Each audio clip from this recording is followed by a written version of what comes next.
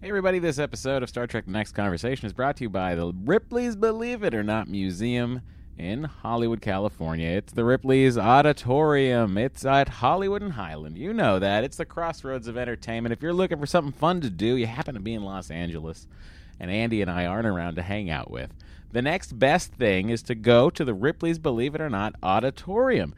And if you go after 5:30 p.m., you can buy one, get one free. That's right. $20 will get two people into the auditorium. That's ODD, auditorium, for $20 after 5:30 p.m. Two people, $20. It's the buy one, get one, and it's brought to you by Ripley's.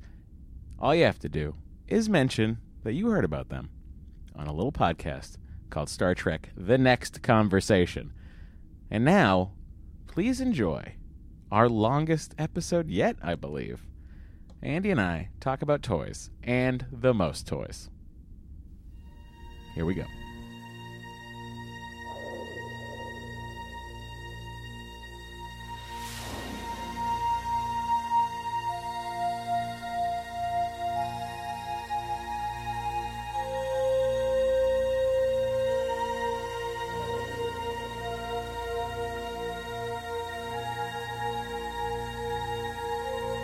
Podcast, The Final Frontier. These are the conversations of the friendship Matt Myra and Andrew Secunda. Their continuing mission. To seek out old adventures with contrived civilizations. To boldly watch episodes that one of them has watched before.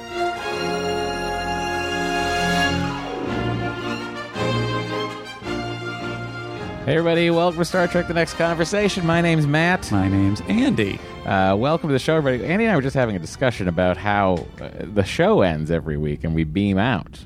And I was asking if it was a site-to-site transport. And I said, no, it's not a site-to-site transport. We're just beaming down. I always assumed we were just beaming down to our home planet. Oh, I see my mistake. Yes, I was... No. But you're correct in the fact that it is site-to-site because we're beaming out of the hallway. Right, we're not beaming out of the transporter room. Right, but I was wondering if you thought that we went into the transporter room because there's no door for that.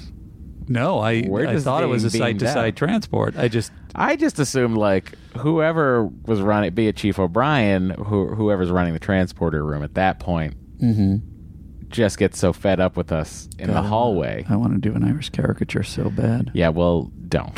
Okay. Just got fed up with us and just beamed us. Like we finished, like we weren't really done with the show. You heard my horribly offensive impression, and he beamed us into space. Yeah, like that guy. That's what I kind of imagined. I actually do feel like I kind of feel like he just holds us in the pattern buffer until the next episode. I don't disagree. He beams us into work. Yeah. We are here, guys. It's episode whatever number this is. We're going to be doing some the most toys. Usually, I can say some of the most toys. Some the most toys. Great episode about a guy who's just I get him. This manipulative, greedy Fajo and I are toy like maker. Not toy collector. I see what you're doing there, pal. I get it. How many of those things in there are left-handed? Oh, it's true. He's a collector. The ultimate collector. Oh, and that bubble gum. Oh yeah, he's got love a Roger Maris. Sure, the Roger Maris card. He's got a lot of Earth. He's got a disproportionate amount of Earth stuff.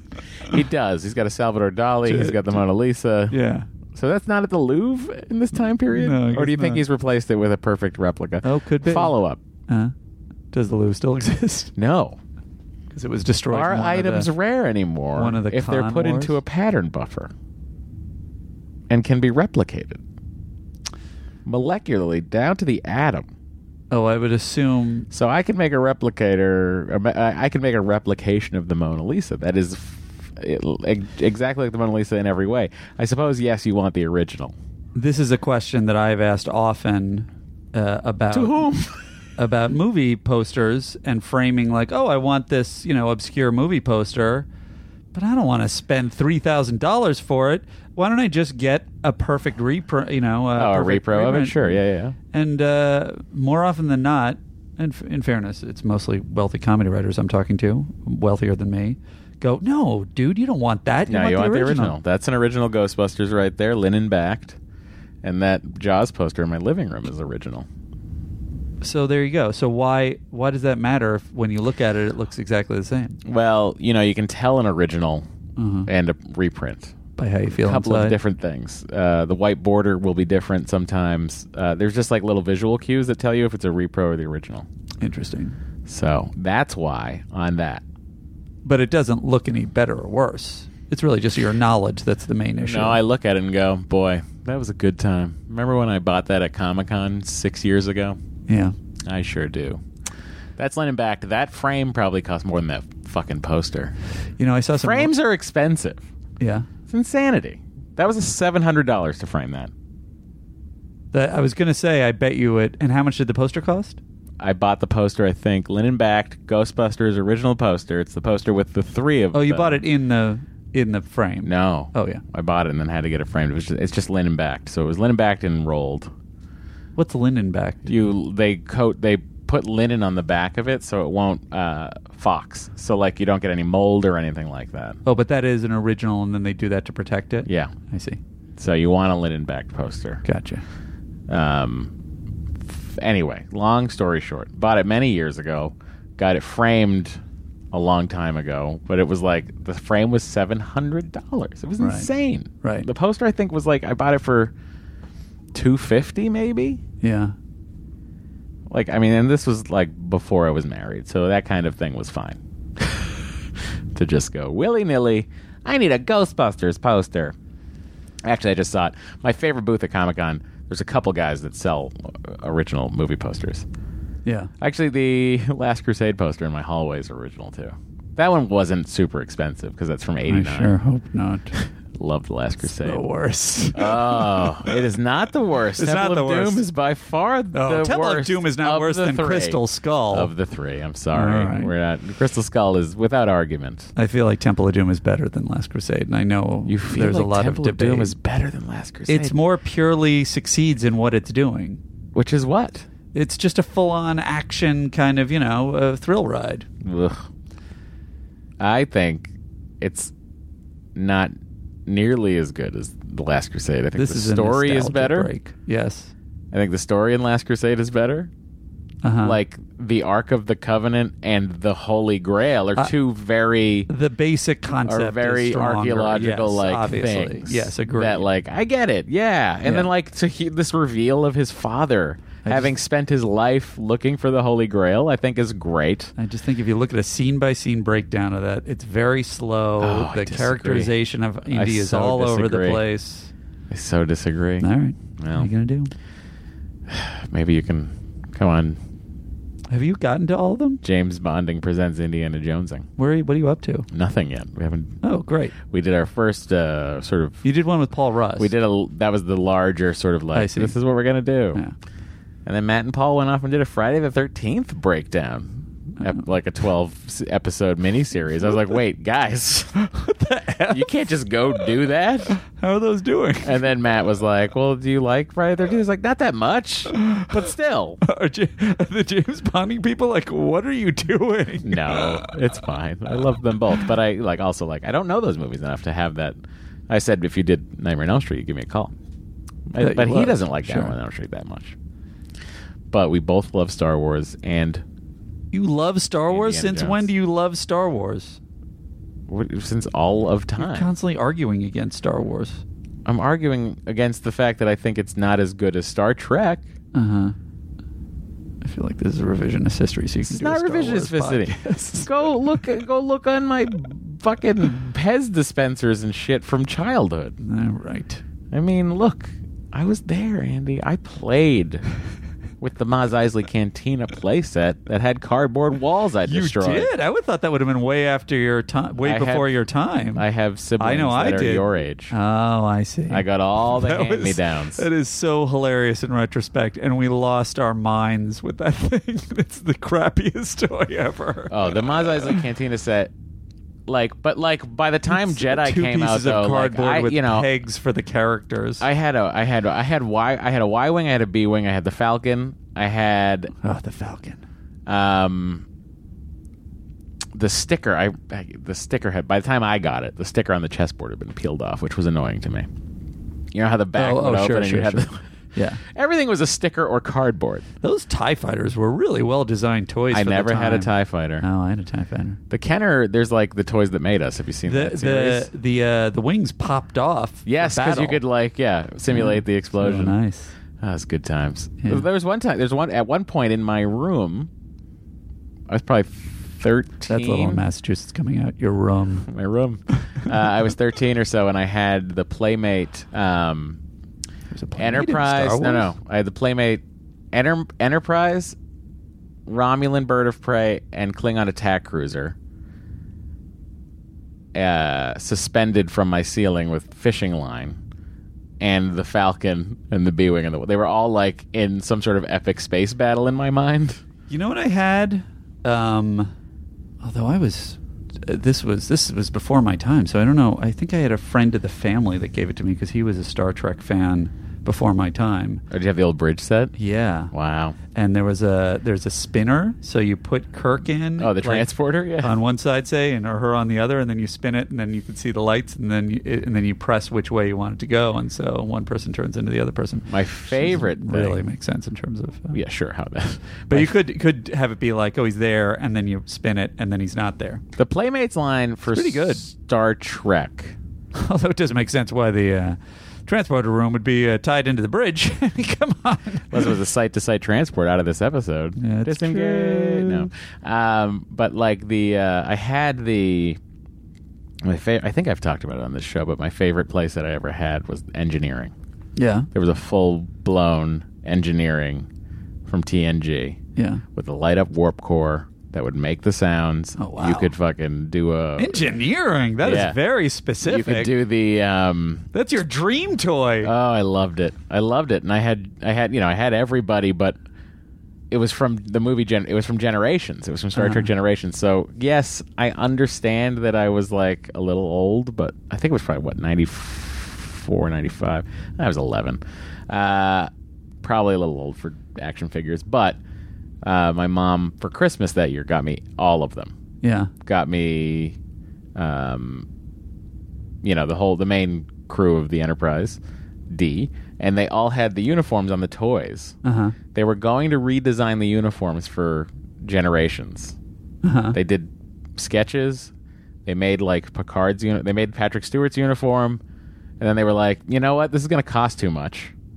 We're going to use the TV show uniforms and throw some Deep Space Nine uniforms in there.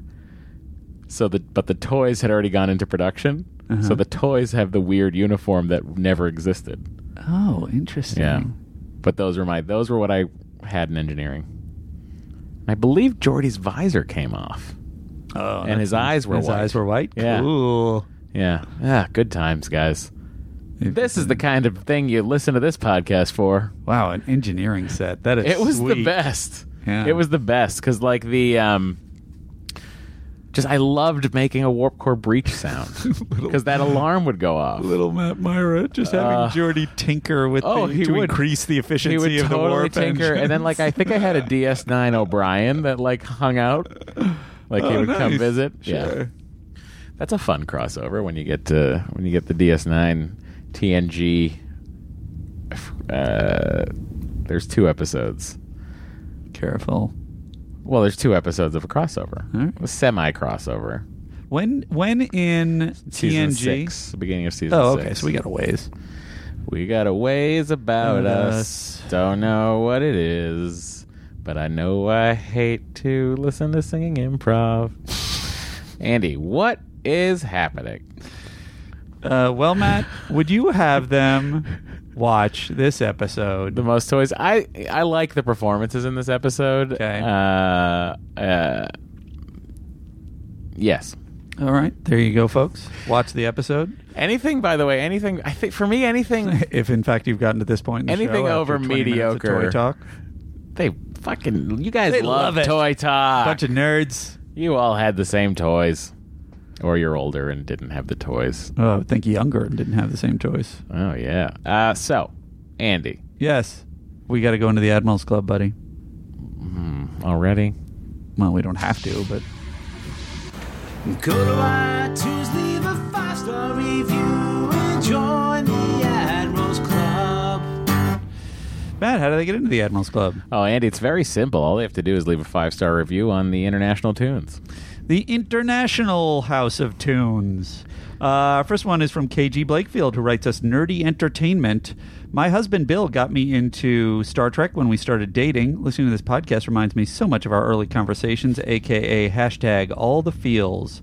Myra's explaining is Myra's explaining is spot on for Bill, and Andy's constant confusion is identical to me. Thanks, guys. Trekkies new and old will love this show. Oh, Bill, you sound like a good guy. I think who's that probably just misunderstood. That was the husband was Bill. Yeah. That's why I'm saying Bill's probably a good guy, I see. because he's Great. like me. Gotcha. Do you see what I'm saying? Right, and I feel like KG is the one who's... Kevin Garnett? Could be. Or KG from Tenacious D. Rage Cage. Deli281 writes, Hi, can I be an admiral now? That's a delicious name. Deli281. Yeah. It's got an E in it. You know what I'd like is the number 281 on the deli at the deli. Okay, that's I don't know what that would Godfather. be. Sure, I'll take it. But, Done. It's got mozzarella and a little mortadella. A little salami. Little salami. Oh, yeah. A little salt and pepper, some olive oil. Nice. Fram788208 writes, Admiral Club, here I come. You left out the S, Fram. This is the greatest Star Trek TNG podcast. I'm an HVAC tech, and while at jobs, I plug in my earbuds and listen to the podcast. I often catch myself laughing out loud. I bet my customers wonder what I'm laughing about. Keep up the great work and keep the laughs coming. Admiral Rodriguez, out. If they look at you weird, Admiral Rodriguez, just turn to them and say, you're not going to believe how much this is going to cost. That'll shut him up quick. Now, Matt, if you can walk through some of these doors and get us over to the President's Circle. Oh, yeah. Oh, this one's good. Now, why is this door painted weird? Huh. We'll never know. Somebody must have been having fun with it. Oops, sorry, guys. That wasn't me. That was someone leaning against another button. Guys, it's so funny. I sometimes forget where the President's Circle is, but I found it. A lot of doors.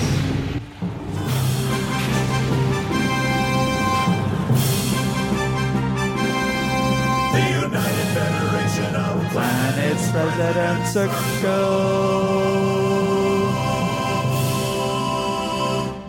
Benji writes us, Andy, while you may have had a perfect hail bag, you missed my admission/entrance/donation into the United Federation of Planets President's Circle. Then I don't think that's a perfect hail bag. From I consider Benji. this part of any communication with the outside world. I consider an outgoing hail or an incoming hail. Even though we haven't opened the we haven't hails. opened the hails. Sorry. I will say probably what I was implying was I pitched a perfect beginning of the show, and that part is definitely not true. However, I would say technically Matt is incorrect. I pitched a perfect hail bag. Nonetheless, I apologize to Benji, who describes himself in parentheses as professional Jew. Seriously, that's what it says on my tax returns. Is he a rabbi? Oh, good question. That's what a professional Jew would be, right? He might just be in show Maybe business. some oil. Oh, boy. Anyway, send your letters to sttncpod@gmail.com. At andy.net. Anyway, he wrote on the PayPal donation, double high for Secunda, way to represent the tribe with class and style. Certainly didn't today, Benji. And he sent us 36 cents. Hey, Benji. Right back at you with that 36-cent donation. Yeah, you're not really. I don't know, Benji. I don't know. I would have kicked it up a notch with all the Jew talk. That's very funny. I'm terrible. Ross Hockman, who also complained that I overlooked his donation. Everybody's trying to get into the President's through those President's Circle doors before it's too late. He sent us $1.78. And he says, "Hey guys, I'm currently not in a place to become a patron, so I wanted to get into the President's Circle this way. Andy will know me as @theRossHawkman on Twitter. Disengage, Ross." Hey, Ross. Thank you. Hey, Ross. I agree. Jeffrey Jackson sent us $3.59, saying, "I hope I made it into the President's Circle under the wire. If I did, You sure did. then I want to declare I'm the president. Love the show. Keep up the good work." 12-sided design. Love the shoe. You slipped into an Ed Sullivan Did impression. I say shoe? Really big Love the shoe. Why not? Why Hey, not an Ed you know Sullivan? what? We were doing Rich Why Little. don't, a couple weeks why ago. don't we go look for videos of Rich Little That's doing been at least 28 minutes doing Ed that. Sullivan? I'm kidding. It's really a good test of how old the people are who listen to us. That's a great question too. How old are the people? who Somebody on the listen face to us? group start a poll. or is this going to be depressing? Do we not want to see that? I love the thing about where people are geographically. I wonder if Yeah. there's a way of collecting that information so that we can kind of organize. Oh, we could do a tour here or there because people have been emailing us about that the too. information. I know, but we're not going to sit down and figure it out. Also, I'm sorry. So you want someone to collect the information? That's correct. And I want someone which is already collected. do everything. Which is already collected. Yeah, hang on. So you're saying so everyone has access to it. So, wait, I'm very confused. Your hope You're not is- confused. You know what's going on. I really don't. I don't want to do anything. I know, but like, you don't have to. It's all. Yeah, we, but we you have have to everybody's. count them. Everybody's. You don't have to. You do. No. Look, Matt, are you or I going to sit down and go, oh, there's this amount of cluster That's around what- Newark, New Jersey. We could do a thing there. That's what like my manager's office would do. And is your manager's office going to do that? If I asked them to, but then I have to cut them in. Well, there you go. I'm asking people to do it for us for free. But what I'm saying is, like, I can look and tell you the numbers from major metropolitan areas. But you're right? never going to do that. I did last week. Oh, the numbers for you will do, but the counting you won't do. What do you mean that counting? I don't have to count because we have the numbers. This is a classic Andy and Matt argument because this I is- think we both want the same thing. We do, but yet we're still but gonna are argue so until nothing ever confused happens. about what's happening. Here's the main thing I would like to happen. You tell me the most efficient way to get to it. What do you want to know? Figure out. Yep. You said it was 300 people would need. Oh, to so replace. you're saying we need... Okay, that's a different thing you're asking for. What is the thing that Paul F. Tompkins does? The Paul F. Tompkins. The PFT 300, I believe. It is 300. I believe Okay. that's what it was. Yes. So how did he do that? Was that Twitter? He did it on Facebook. Oh, okay, which is what we have. So we got to figure out a This way to was organize. Incredible that we finally arrived at a thing. Yeah. We got to. Well, we still have to figure out a way to organize basically the equivalent of that on Facebook. And then what do? We then have to go there You and don't do want a to go? show? Well, this is where we're part ways. I would like to go there and do a no, show. I'd like to do it when we're on hiatus. But I don't want to do it during the show, during the run of... But it'll be such a nice break in the week. That's called a weekend. All right, well then we do it on hiatus. I don't know. I want to go someplace and see people I spent a lot of time not being home on and have them weekends. chant my name. Oh, well, I think you can get that going elsewhere. Those people I have to pay. 12-sided design. That's a good It name. is a good one. Sent us $11, and he or she says, "Hi, Matt and Andy." Let's see what the name is at the end. Doesn't say. Hi, Matt and Andy. This odd amount is symbolic of the 10 years Matt has Oh. been my audio friend, and now the 1 year that this podcast has been bringing Andy Secunda into the fold.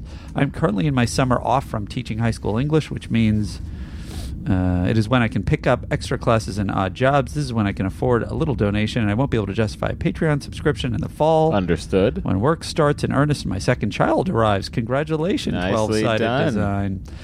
It was my wife who helped me discover Matt so long ago. Sounds like you rolled a 2. Second child. Oh, correct. I couldn't figure it out. 12-sided design. Yeah. Anyway. I'm bad at those sorts of joke structures. It was my wife who helped me discover Matt so long ago. Oh. Nice. And I wanted to take this moment to continue to wish you well from our family to both of yours. I'm completely alone, 12-sided. Thank you. She would never listen to this podcast, but she's an avid Matt and Dory listener, which is my point, as I have listened to you get married. I guess he's just saying as a Oh, that like you listened to essentially my life the last 10 years. You I see. listened to 2 live-in girlfriends and my get wife. the career of your dreams and so much more. We were also getting married, having kids, and trying to make it all work. You really rubbing it in, 12-sided. You, Andy, Dory, and many, many more podcasters and comedians have been an important part of my life, and thank you for doing it. You owe me nothing more. Keep finding what makes you happy. That makes me happy. Heath, not your roommate from way back when another one. He really knows all the deep He cuts. does. He doesn't knows Heath Waterman. Thank you so much, Heath. And good luck to you and your lovely family. Andrew Harkins, a frequent writer-in and donator to the show, Andrew Harkins, I believe also a member of the President's Circle, sent us $17.01, independent of his joining the President's Circle. Thank you so much, Lieutenant Harkins. Out of the President's Circle, don't grieve, fellow members. It's logical. The needs of the Patreon outweigh the needs of the Google Cash or the PayPal. Lieutenant Andrew Harkins. Thank you, Lieutenant Harkins. Did you just put us up on Facebook? No, we're not live yet. Okay. You received money from Dustin Maloney. Thank you. He sent us $17.01. Whoa, that's like President's Circle situation there. I know, these people... Why here we not go. just be in the President's Circle? Because they're just wonderful people that just want to... They can't stop themselves from throwing Latinum at us. Matt/Andy, if you... Oh, he's explaining Google Pay to me. If you make a Google Pay account, you should be able to access all of these donations. Okay, let's figure out what needs to get read on the I'm air. sorry. We should first of all thank him, and then does he have anything besides Google Pay? Yes, tell listener us? Great. since episode 1, getting into the President's Circle before the cutoff. Long live TNC. It's the highlight of my week. Get a load of this. Captain Dustin, U.S. Air Force. Oh man, he's a real captain. He's a real captain in the Air Force. He outranks us. He sure does. Thank you for your service and your donation. Captain Dustin, thank you for your service. Thank you for your donation. If there's any way of getting us on a plane or, a cruise ship, or not a cruise ship, a battleship, let us know. Hang on. Yeah. If you have any way to get us on a cruise ship, though, Cruise ship. be How really- do we get the cruise ship going? that'd be really cool. That does sound if you like- could buy us a cruise. Yeah. Well, I'm sure there's. You can set up a. There's got to be Star Trek cruises we could get on. That there are would be Star Trek that would be a cruises, and they nightmare, happen right? in January. You must have been invited onto those. I have not, but it also it would conflict with so much work. I've never been able to say yes to anything like that. Fair enough. Here's another one from your friend, the Russian spy bot. My plan with the $5.24 was to send weird amounts of money that added up to $17.01, but it didn't work out. So here's $17.01. Please do your president's voice more. I love it. Also, I put this thing in the Facebook book. So you plan on talking about it? Ignore this. But if you missed it, it's hard to make things make sense in the President's Circle voice. Are you ever going to maybe for some special President's Circle members on the show, you could read their names in the President's voice? That could be. Oh, boy. Be. Andy, about the Instagram, what about doing a hashtag throwback Trex Day so you can post old content and new content at, well, 2 birds, 1 stone? I appreciate your suggestion, Russian Spybot. The answer is no. William Gonzalez sent us $17.01. William Gonzalez says, we are getting married in a month and a half, and we have been saving every penny for it. I gave up soda so I could have a little extra cash to donate to the show. William, you don't got to do that. You're getting married. Been listening since the first day the pod was out. Love the show and keep up the kick-ass work. Wow. That's crazy. Please have some soda at your wedding. What a beautiful bunch of people you are. You're the best crew any mediocre podcast could want. Mostly. I feel like there's some people out there, my mom, for instance, who can be a real pain in the neck. Mary, I'm on your side. I value you, Mary. I do, too. Thanks for the engineering playset for Christmas, Mom. Charles Quackenbush, I hope that's a real name, sent us $20. What were you going to say? Oh, I'm thinking of Hackenbush. Hackensack? No, Hackenbush, which is Groucho's character from A Day of the Races. Nice pull. Hey, we should watch a Marx Brothers movie. Were there any space Marx Brothers movies? There weren't. No, there were no I space. can tell you that right now. I mean, they might have, at Night in Casablanca, when they get that deep into it, their big store, that era, the post-MGM era of Marx Brothers. Yeah. Who knows? Yeah. Who knows? They could have wound up in space. That would have been a great one. The Marx Brothers were the best. Anyway, Charles Quackenbush says, I can't tell you how delighted I am to finally be your Federation president. Oh, no. He doesn't get He's it. misinterpreted. This is embarrassing. I'm your president. It was a long, grueling campaign, and I was only able to get through it with the help and advice of the inimitable Matt and Andy, whose podcast has helped to usher in a new era of peace in the Alpha Quadrant. Thank you so much. And that, Matthew, is the President's Circle. Well, thank God, Andy, because we are 27 minutes into this podcast and we haven't even opened a fucking hail. We sure haven't. This is out of control. So is my mouth. I'm so sorry. Do not, if you're listening to this, What a potty mouth. inappropriate language will not be tolerated in the President's Circle, which is why we're leaving to go to the Admirals Club where we can swear like sailors.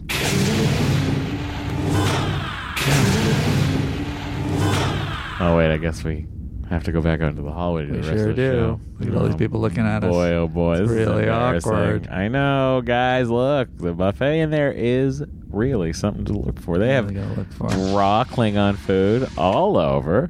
There's some nice grilled cheeses that Guinan is making by heating up the top of her hat. They just have these doors in between each buffet tray, huh? Excuse me. Oh, that's not that door. Whoops, there we go. That's the Admirals Club. Thank God. Oh, no. Captain, we are being hailed. The hail bag has finally been opened. I think you're going to enjoy this one, Okay. Matt. This was is in regards to Hollow Pursuits. And Larry writes us, I sent Hollow Pursuits to my therapist, Mart and Andy. Hollow Pursuits is the episode of SDTNG that exponentially increased my love for the series. Growing up, having a difficult high school experience, TNG was a comfortable escape for me. The Enterprise being so luxurious with carpeting, wood paneling, touchpad screens, replicators, holodecks, people acting professionally and getting along. Even the bad episodes of the first 2 seasons, I could at least spend 45 minutes on the Enterprise D. When Hollow Pursuits aired, I was like, holy crap, I'm not alone. Using my primitive video editing skills, a VCR, and an 8mm camcorder I got for my bar mitzvah. Andy knows what I'm talking about. This was not my intention. It's turned into a real Jew-heavy podcast. I made a copy with the commercials removed and gave it to my therapist. I hope this is true. I was like, see, Barkley, that's me. Now how do we fix it? After 10 more years of psychotherapy, I'd say I'm a more well-adjusted person now, married to a wonderful husband, although I do sometimes go to parties and stare at plants. BTW, I really hate Wesley after this episode because he should know better than to make fun of Barkley with his broccoli nickname. Remember in The Offspring when Data asked Dr. Crusher for advice about how to deal with Lal being laughed at school? Beverly says Wesley had the same experience, and she comforted him by telling him of an experience she had growing up. Fuck Wesley. He should shut up and eat his pie.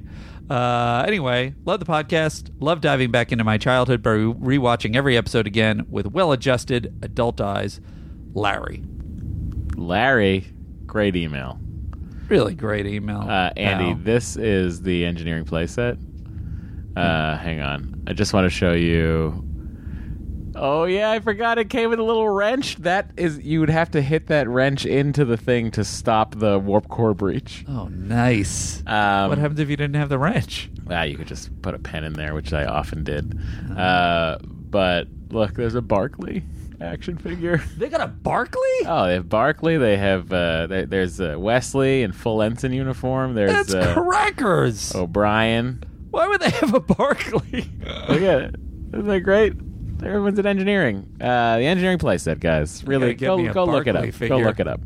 All right, Matt, here's a voice hail.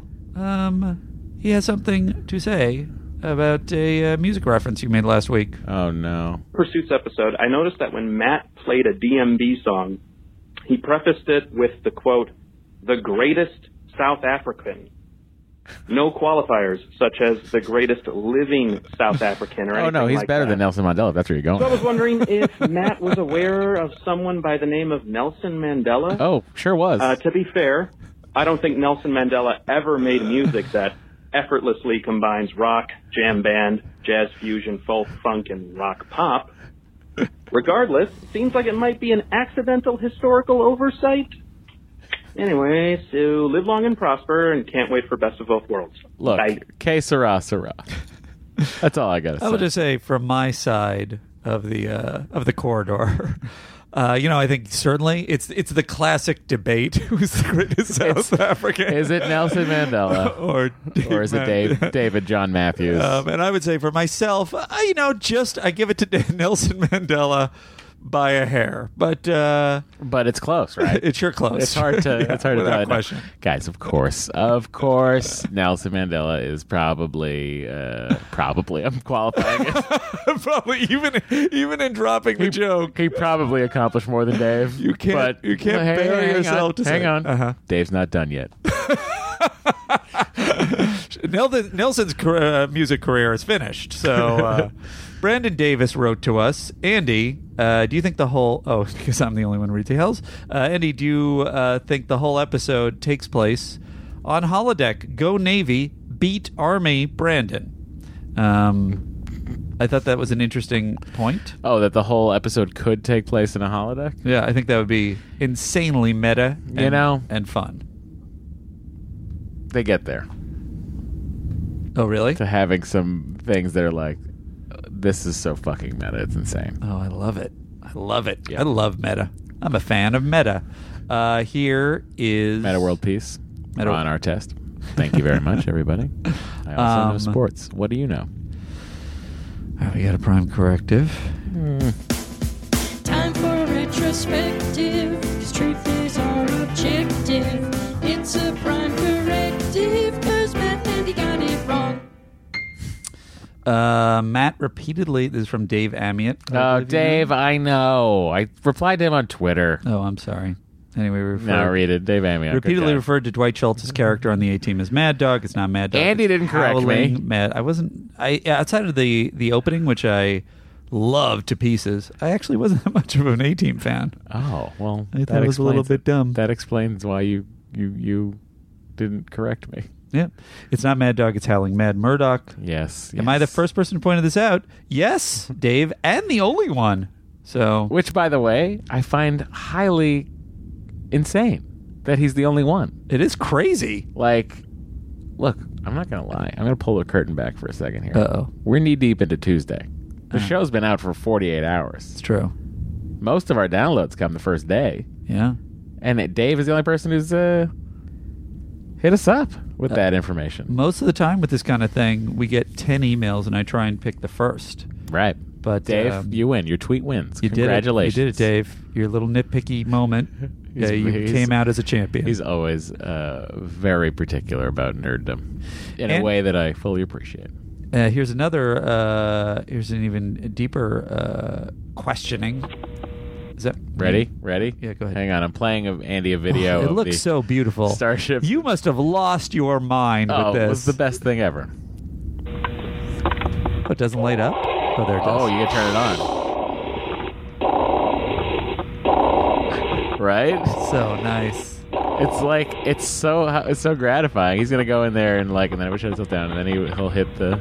Although, what's with the yellow walls? How crazy is that? That's great. That's amazing. Oh, I love it. I loved this. Is there a second floor? Place or it so much. No, it's just this one little level. And then you can start that, and then I wonder if he'll put the little. Look this up. Is he gonna put the little toy in? Send me the link to this, Matt, and I'll put it on the Twitter. Okay, dokie. You guys are in for some good luck. We read Dave Amiot. Oh, Andrew Meyer says, as a music nerd, I got to be pedantic. Oh, God. When Matt said the last note of the Simple for Everyone but Matt and Andy song was dissonant, it wasn't. It was actually, here's the interesting part, it was actually a Picardy third, no relation to Picard, that came after many other dissonant intervals in the melody. It sounded a little odd due to the dissonance and relatively minor tonality. Hang on, read that sentence again. It sounded a little odd due to the dissonance. Thank you. Continue reading. I'm with you on it, I got to say, and relatively minor tonality that came before it, but it actually was a very consonant note. Jesus. It's really... Let me buckle up. This guy here. I said buckle up for the first time in the podcast. Take your drinks. What's his name? His name is Andrew Myers. Andrew, listen, I have to say something. I have to confess something. I took music theory 3 times at 2 different colleges, and I dropped it every time. Because of this stuff? I just for some reason, I just could never get it into my head. It's very, I don't know. To me, it's like film theory. I took film theory courses, and all of it has nothing to do No. with making a film. It has nothing to do Well- with... Well, I guess music theory does have to do with making music, so it's not... But film theory, at least you're like, you're not wrong. Do you know what I mean? It's like, name... It's all subjective? Yeah. Yeah. Do you know what I mean? Yeah, Sort that's of. fair. I mean, I guess music is subjective. I like music. I don't like this music. But, you know... But you don't whether need... a note is dissonant or a third Do Picardian. you don't need music theory to be a great musician. No. Like, Paul McCartney doesn't know music theory. Is that true? Yeah. I thought he was like a prodigy. Because he plays by ear. That's crazy! He knows, like, how to play. I mean, by now, he knows, like, what fucking chord he's playing, what the name of the chord is. But, like, you know, a lot of these people didn't have full-on music training. Not everyone. How did friggin' Paul McCartney and John Lennon happen to meet up? That's insanity! That's the way the world works, you know? I guess it's just like us, huh, buddy? We are the Paul McCartney and John Lennon of Star Trek The Next Generation podcasts that are called Star Trek The Next Conversation. And here's one more. Oh, no, I missed a hail. I'll put it next week. Let's see. Oh, boy. Yeah, I guess we're ready to take a peek, my friend, into... God, there's more? Well, you got the face group, unless you want to skip it. Oh, I can't skip the face group. They'd be so sad at me. Computer, access face group. Who photoshopped Andy with a cat? Who's that calling Matt a twat? Just take a look. It's on Facebook. It's in our face group. Oh, Andy, look, we've been live for 14 seconds on the face group. Unannounced, we've showed up. We've shown up to the face group. You now look like you just were going to look that way, and it was very funny to me. What do you want? No, that you were just like... It just seemed like funny that you were just like, this is how we do the podcast. You look away from me. One person's watching. We did it. Who is it? I don't know. Or are we not allowed to say? Can I see who's watching? I don't think I can. All right. So, guys, the Face Group, if you're not familiar with it by this point, it's a wonderful place where you should be showing up. It's called the Star Trek Next Conversation Facebook group, or the Face Group. And it is, anyone can join it. Andy and I frequent with these types of live drop-ins while we're recording the podcast, much to the chagrin of some people who don't see us because we never really know when we're recording. It's true. Until minutes before we're recording. So for that, I apologize to people. And, I get a nice work representing the Red Sox from David Willis. Thank you, David. So what happens sometimes is we'll come in and we'll be like, hey, blah, blah, blah. I'm in there frequently. I post the episodes. Here's the impact of the Face Group on our lives, Andy. Okay. I was in there on Sunday. This podcast was scheduled to go up around 10:30. And then someone asked, does anyone know when the podcast is going up? And I replied, when do you want it to go up? Oh, you just love to blow And people's then minds. Phoebe, I believe was her name. She said now. And I said, done.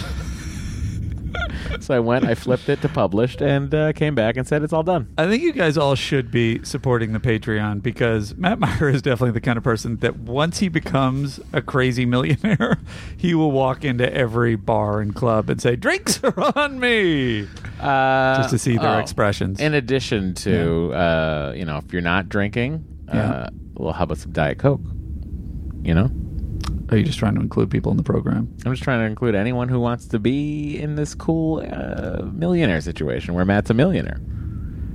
I love this situation. If you're in a bar, though... I just want to be fully inclusive. All right, fair. Well, let's say I'm in a fancy restaurant. Uh-huh. Meals on me. Well, everyone's getting dessert. I hope I'm around for that. By the way, I never got my Mastros. People have brought up every once in a while the Mastros. Mastros you have not gotten. Never got my Mastros. But I realized that I did buy something for you, Andy. I'm going to give it to you on this. I bought it for you in Massachusetts. He's saying this because he knows his birthday's coming up, and I'm going to give him something. No. I swear to God, this was purchased. I'm putting this down here for a second. This was bought for your birthday. He's forgotten. He forgot about this until literally days before his birthday. Well, no, it's not. I didn't mean to do it like that. I didn't mean to do it like that. What did you say? You said something that triggered it in my head. I want presents. So Maybe that's what you said. I don't know. But Andy, I saw this. I was with Joe McDonough, also in the face group. He can vouch for me. I saw this and I said I should get this for Andy because his birthday is coming. Okay. And then typical me, got it. It's been sitting here for months. Wow. Anyway, Andy, this is your very own. Oh boy. Captain Picard. It's a Captain Picard. Is it a Lego? What is this? I don't know. This has but it's a weird. Here you go. I'll show the face group. Guys, look at this. I bought this. What's the thing by the side? Is that just Mega a stand? Constructs Heroes Captain Picard? He's very stiff. And what I liked about it the most was that for some reason it came with a phaser rifle, which you hardly ever see Picard handling a phaser rifle. It's got one of his pads. And the weirdest part was the only other Star Trek figure they make is a Borg. So here's what it is, right? Oh, I guess it's Heroes and Villains, right? Is that what it's called? Heroes and Villains. This must be the theme because I've it's heard of Heroes and Villains. Well, I think you're just. Of course, you've heard of that because it's, I've heard of the word heroes, and I've also heard of the word villains. So, well, look, you can. It seems like there's Build Beyond at megaconstructs.com. There's like do you put some them, sort of thing. I don't do you know. Build things with them. But so here's your things. You have a He-Man and a Skeletor. What in that collection? Yep. A Marine and an alien. A Space Marine and an alien. Just generic? And no, I mean from Aliens. Oh, I see. Yeah. Oh, that's cool. So the Queen and I'll guess it's I think it's a xenomorph. No, it's just a colonial marine. That's weird. And then you have Picard and a Borg. Those are the three. Those are the licenses that this company got. It's very funny to me. So I figured on an episode called The Most Toys, Andy. So strange. Would get He a gave toy. me a toy. Thank you, buddy. You're welcome. I appreciate it. Is this gun maybe a gun he has when he's trying to shoot the Borg in that movie? Oh, in the movie? I mean, it's a phaser rifle. It's a Type 2 phaser rifle, which, you'll see pop up here and there on the series. There's a whole thing with a whole shipment of these at one point. Seems like an odd thing to give Captain Picard. I agree, toy. but if you're going to be just doing... It's probably the conversation about the toys that brought this to your mind. Oh, maybe that was it. Also, by the way, I just want to point out how different the sculpt on the prototype on the box is versus the sculpt. I love that when toys are like sculpted in the prototype with that photo. Like you have eyebrow ridges, you have like a lot of detail in the face, and then you look at the real face. It's crazy the difference. That is just blatant false advertising. It is beautiful in that picture. Yeah. So anyway, we just did this for the face group. So the face group got to see the Captain Picard figure, and those are the kinds of things that can happen when you join the face group. Looks like the joints move on this one. Oh, Andy's very excited, guys. Tune in Where next will I week. put it? I really wonder what this thing on the bottom. It must be for feet. But why are there three of them? This is illogical on every side.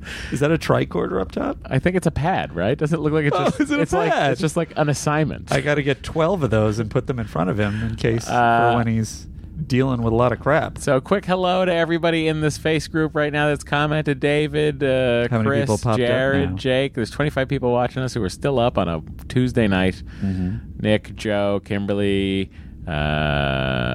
Andrew, Ricardo, Mickey, Nick, Josh. Guys, thanks so much. Kimberly, did I say Kimberly? Mickey. A lot of great people. Gabriel, Travis. You guys are just fantastic. And thank you so much. So everybody at home who is not a member of the face group, get in there if you want weird video like this. In fact, I'm going to end live video, and I'm going to keep this video up there so anyone who wants to go see this figure, Andy get presented a figure, and me get accused of doing it selfishly to get birthday presents. I didn't say you were doing it to get birthday presents. I know you're not like that.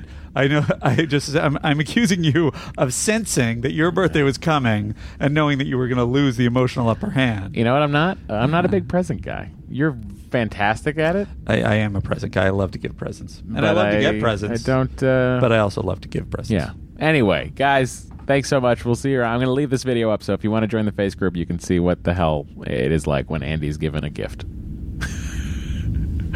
Bye. Bye. Face group book closed.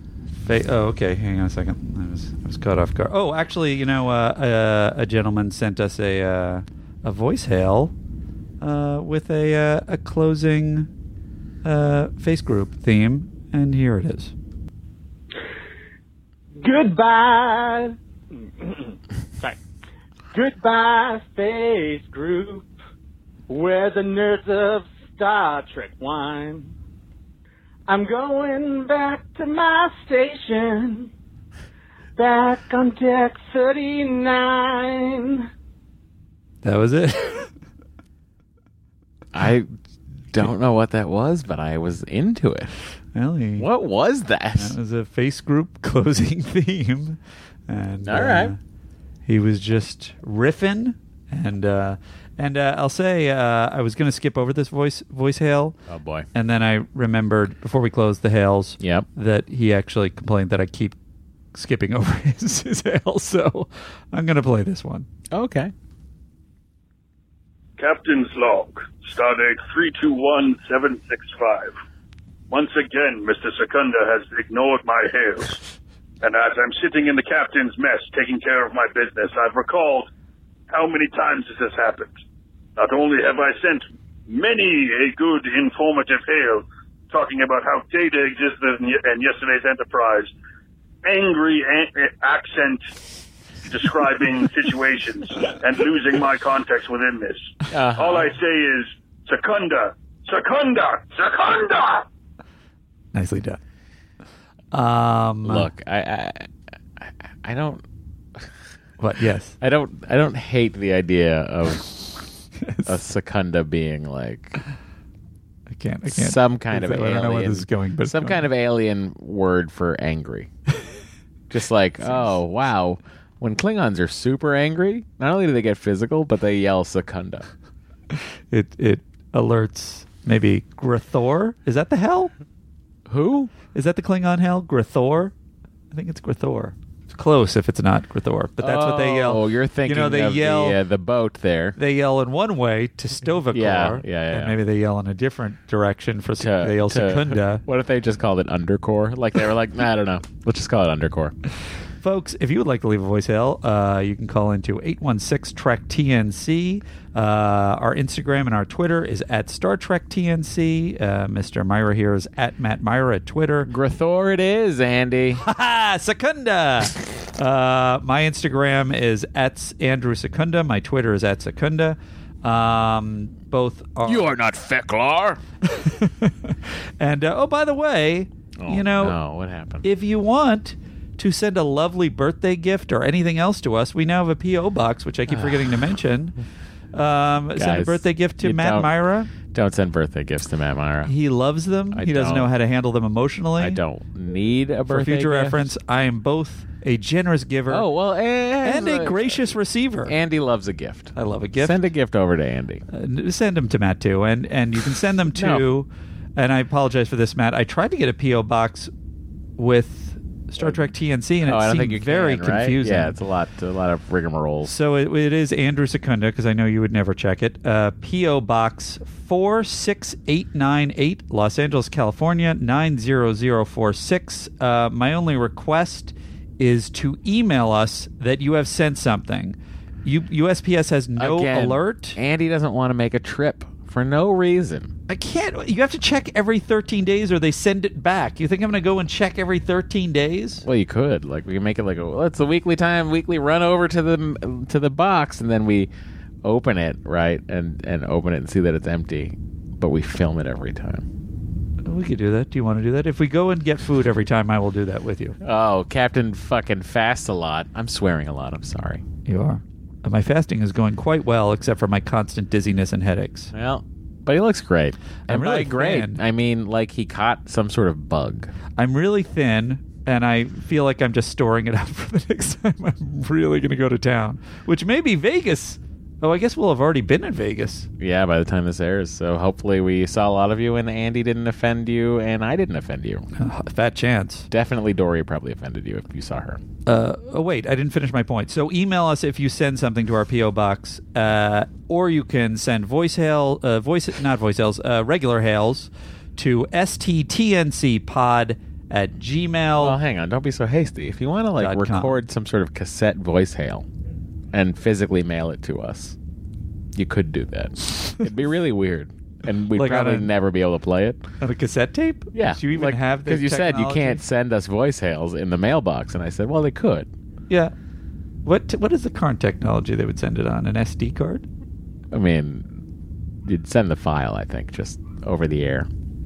This has been a crazy It's been 53 minutes. hail section. Oh, it's been the longest thing we've ever done. So you can even either argue that you were really getting your money's worth, Here's the or problem. that we are really wasting a lot of your life. Here's the problem with how we did this. Okay.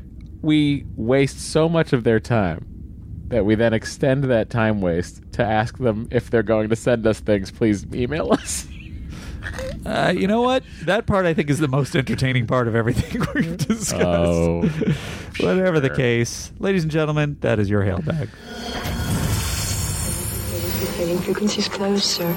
All right, we're talking about the most toys, Andy. And that music means that I already know what was number one the week of May 7th, 1990. We saved those precious seconds for you guys. Nothing Compares to You by Sinead O'Connor and Killer by Adamansky both maintained their U.S. and U.K. dominance, respectively. It was On Fire When I Lay Down on It by Robert Fulghum. Is that pronounced? Sure. Was a bestseller, and Pretty Woman led the box office for a second week. I like how you're asking the other guy who can't pronounce things. Well, it's not a space name. It's true. The Soviet Union continued to crumble. That's really dancing on the grave of the Nice. Soviet. By the way, not for long, as Latvia declared independence, character actor David Rappaport committed suicide. Oh, Matthew no. Kirk, what are you doing? You're dragging everybody down. I'm not even going to go into the horrible details. Oh, but here's the tie-in. He was supposed to play. He had previously attempted suicide while filming the TNG episode The Most Toys, cast in the role of Kivas Fajo. There you go. Sal Rubinek was hired to replace Rappaport after the incident. And I Rappaport- always thought it was Harvey Villachess that was supposed to play him. That would have been really... Oh, I not- would have That would have been a terrible episode. loved it. I would insane. have been over the moon on It that. really would have undermined the terrifyingness of that character. Rappaport was born with dwarfism and suffered depression. What? Wait a minute. So both of the characters they were going to cast. No, were no, no. little Harvey people? Villachess Oh, that's just was your just idea. in my head. I It see. has been in my head for over a decade of like that. Like in my mind, it was a fact Yeah. that I even like said this to Frakes, like over drinks one night, That you thought he was. and I was like, "Wasn't it Harvey Villachess?" And he's like, "Wait," was it? Frank's gonna remember No. And then he's like, "No, it was David. It was David Rappaport." And I was like, Saul Rubinek. No. I'm talking about David like that Rappaport. had Gotcha. been. Yeah, David Rappaport was going to be. In fact, they have him in costume. There's pictures of him in that costume. That's really? how far. Yeah. Wow.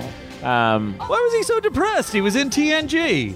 Well, people are depressed, Andy. No, it's true. And Depression. always, if you are depressed, I say you seek your own personal counselor, Troy, a medical health professional. That is probably going to be more useful. It's true. They won't be pretending to understand your emotions. They will They won't hear be- what you say and help. And they also won't be written by a group of people who don't know what to do with your therapist.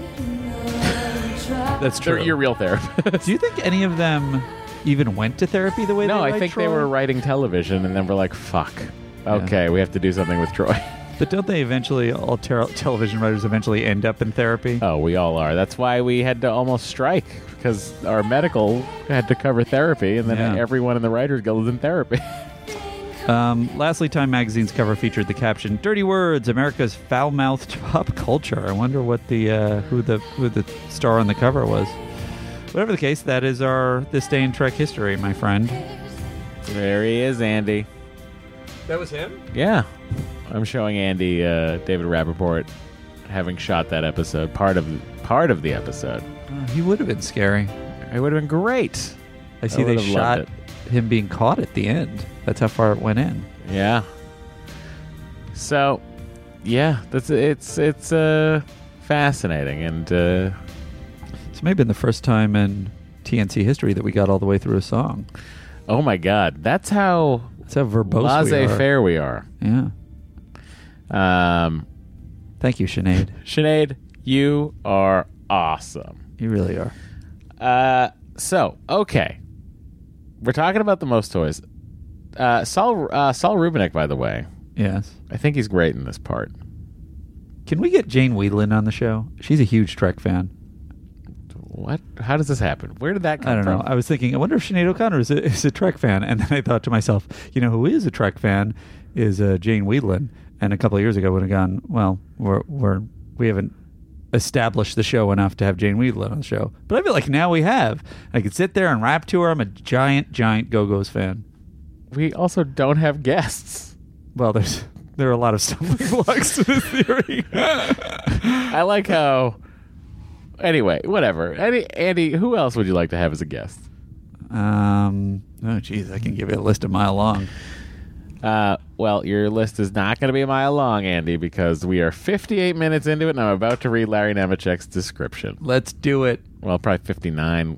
No, probably 60 minutes once I add in the song. Yeah. The theme song and the ad for our good friends at Ripley's. At least it's a nice round number. Hi, everyone. I paused it just for a minute there, and Andy and I went off on our own little tangents, but weirdly, both tangents were about Star Trek. So it's very strange. It's time to talk about the most toys, and this is from Larry Nemechek's Star Trek The Next Generation Companion Revised Edition, and I have to say, Larry was such a hoot this weekend at the Star Trek convention. Really a great guy. Imagine if he was horrible, and I was like, man, I said he was a great guy. I'm just kidding. I'm saying this because this episode comes out after we can do a been, crime corrective next week. After we know. Larry, it's a great guide, and we use it every week. I wonder who I'll meet. I wonder if I'll meet any of the stars besides Jonathan Frakes. Who says you're going to meet Frakes? Well, I mean, I've already met Jonathan Frakes, at least on the phone. Who says you're gonna meet Frakes? I'm not saying. What if I caught in a loop and that's what I just kept saying to you? It'd be a terrible thing I for think me. I think you'll meet whoever you feel like meeting. You think so? Yeah, I mean, also like everyone's available for $100 photo. I don't want to. By the way, I said to Frakes I kind of wanted to pay the $100 because they're building 10 Forward. Are they really? Yeah, I think they're having like a 10 Forward photo op, and I don't know what that means. Cool. Like, I don't know what that means. It's probably just one side of it, right? They're not building a whole thing. I don't know. And yes, I mean, likely, in my brain, the cheapest, efficient thing to do is to like build out one window and a table, sure. But even still, to get a photo with any of these people at that 10 Forward table would be like a huge thrill for fans. It's true. But it's like all Has of Whoopi these... ever come to any of the events? Yeah, sure. Uh-huh. Sure. Not this year, though. I don't think so. She's got too much going on. She does do a show 5 days a week. Yeah. And, you know, she's got an EGOT, so... That's true. She's fine. Anyway, here is... You think I'm going to get an EGOT, buddy? Yes. You're gonna... Emmy? You're gonna drink some tea with your ego. Here it is. It's in those toys. Data's presumed lost by a shocked crew who watch his shuttle pod blow up. I feel like the engines aren't on loud enough. Oh, yeah. While returning from dealer Kivas Fajo's ship. Saddened, his shipmates go on to their mission, little knowing that Fajo has staged the disaster. So he could add Data to his prized galaxy-wide collection of stolen one-of-a-kind artifacts. Fajo's comic manner hides a cunning side, unhindered by ethics or consequence. Determined to break the android's resistance to being collected, he is humiliated when Data won't perform for a friend and rival. Though Fajo's assistant Varia seems... Varia? Sure. I'm mispronouncing it. Varia. Seems loyal to him. Data senses that she feels trapped as he does. When Fajo finally breaks Data by threatening to kill Varia with a painful band disruptor beam, she finally agrees to help the android escape. But Fajo heads them off and kills Varia. Data gets control of the weapon, but Fajo taunts the android because of his directive against killing for no reason. Meanwhile, the Enterprise officers have been researching Fajo's record and guess the truth regarding Data's disappearance. As they prepare to rescue him, sensors reveal a weapon being fired, a subject Data is surprisingly close-mouthed about. even after Fajo is arrested and his prized possession is confiscated. What happened to the engines? They're there. You don't hear They're them? all quiet after Sometimes we drop into impulse power occasionally. Is that what's happening? Yeah. Here we go. The most toys, ladies and gentlemen, if you're still with us. Captain's log, stardate 43872.2. In order to neutralize a sudden contamination of the water supply at the Federation colony on Beta Agni 2, we are procuring 108 kilos of hytritium from the Zabalian trader Kivas Fajo. Now, if you were to read this in, like, text, it is so... Hang on, let me continue playing. Because pure hytritium is too unstable for our transporters. Okay, here's what we're going to do. This is such, the most insane Captain's Log such I've classic ever, sci-fi gobbledygook. Oh, I've ever heard. So I'm just going to say no. Whenever a word comes up that's not a real word. Ready? Captain's log, stardate 43872.2. No, on stardate. In order to neutralize a sudden contamination of the water supply at the Federation colony on Beta Agni 2, we are procuring 108 kilos of hytritium from the Zabalian trader Kivas Fajo. Because pure hytritium is too unstable for our transporters. Lieutenant Commander Data has been shuttling the material to the Enterprise. Like, that's how many fake things were in that. I kind of thought it would be funny if Picard halfway through was just like, and the detritiums, you get it. Just, I mean, he might as like, well. Blah, blah, blah. You know. Like, it's such a... You're having to set up so much in this... In this Captain's Log. Yeah. Because it's going to come into play later, but... Get that trumpet! Sorry, the trombone. Stated to Enterprise. Sorry, it's too late. It's written by Sherry Goodharts. Oh my god, I can't believe I didn't do that. This is directed by Timothy Bond and written by Sherry Goodharts. And I will say, and maybe my mind was on it because that opening, and I think even the conversations that follow in this cold open are just so much packed, as you say, made up sci-fi stuff. Technobabble. A technobabble that's just hilarious. But I got to say, later on when they get into the procedural aspect of it and I'm sort of breaking down, like narrowing how the I field feel of about that. Yeah. You know how I feel about that. I think she, and again, it's always impossible to tell what each writer of individual episode is responsible for, but I assume she's responsible for a ton of this stuff at the top. I feel like she must really know her tech stuff backwards and forward, and that is really smart in this episode. No. I guarantee you this is like... Just we got to run this down to... We got to run this down to Mike Okuda and Andrew Probert. Did they really get into the tech stuff on the show? What do you mean? In terms of the writing? Well, I mean, they were the tech. You know, you need these technical advisors around all the time. Like even in but Mike Okuda was the visual designer, wasn't he? Yeah, but he also wrote the manual. Oh yeah, so he was just real smarty pants all around. He just he sat down, talked to scientists, and figured out how warp drive was supposed to work. You know what I mean? Like ended up in the technical manual. So like even now when they write, the Discovery writers, when they need technobabble, they write technobabble, and then it's like figured out by someone else. Really? Oh, I can't wait until that's me. I'd be like, give me the technobabble. Hey, we never got to. You said you were going to help me accomplish my dreams at some point. You have so many dreams. Which one? Finishing a whole pizza? Well, I think You've done that, buddy. All right. Directing some tentpole sci-fi or fantasy kind of fun giant movies, that would be one. But the more short-term dream is to get into hour-long genre writing, a la Star Trek or whatever. So I'm supposed to help you with that? How? You said, tell me what your dreams are. I'm going to help you figure out how to make them. I thought it was on air, but maybe it was off air. I mean, it could have been on air. Well, Andy, first of all, I'd like to see you try to write an hour-long script. Ugh, this is too hard. Never mind. All right, back to this. This will be the last trip, sir. The remaining cases of hytritium are now being loaded. Acknowledged.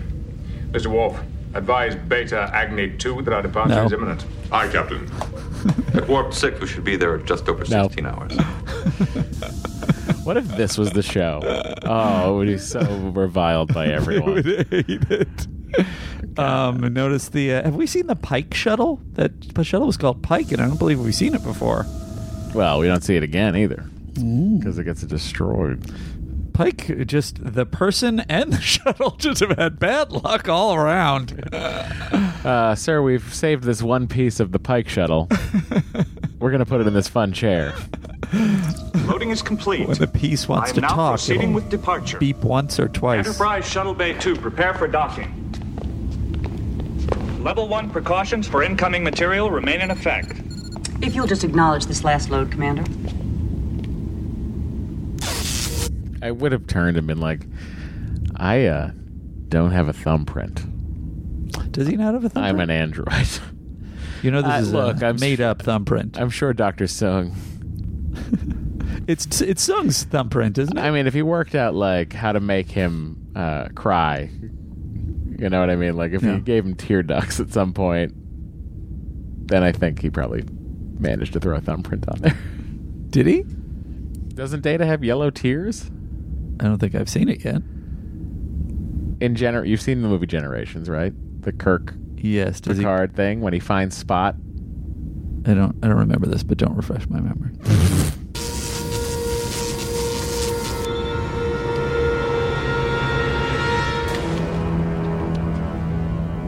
By the way, a lot of good stiff acting by Brent Spiner in this. Incredible. Tripolymer composite. He is really called to android it up in this episode, and he does a fine job. 3 kilos bioplast sheeting.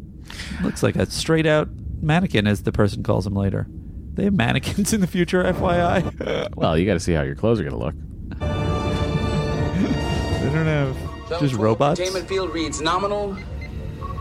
Now leaving the Jovis. I'll be right. Love that ship, the Jovis. I wish they were like, Ampua. You know what? Put on golf. What were they looking at previously? I want to see my quarters. Put my quarters. I want to see what Livingston's doing. What were they like? Seriously, what was he looking at before? That's Captain's room. Just space? Ready room. Huh?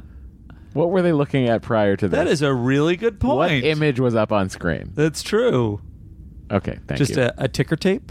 Like stock prices? Oh, what if it was just like... I wish it was just like a constant like flow of everything happening on the ship.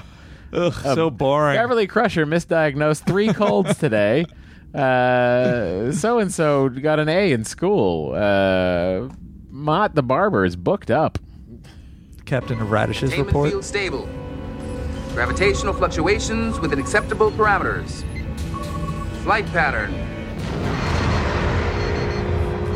I wish... Flight pattern...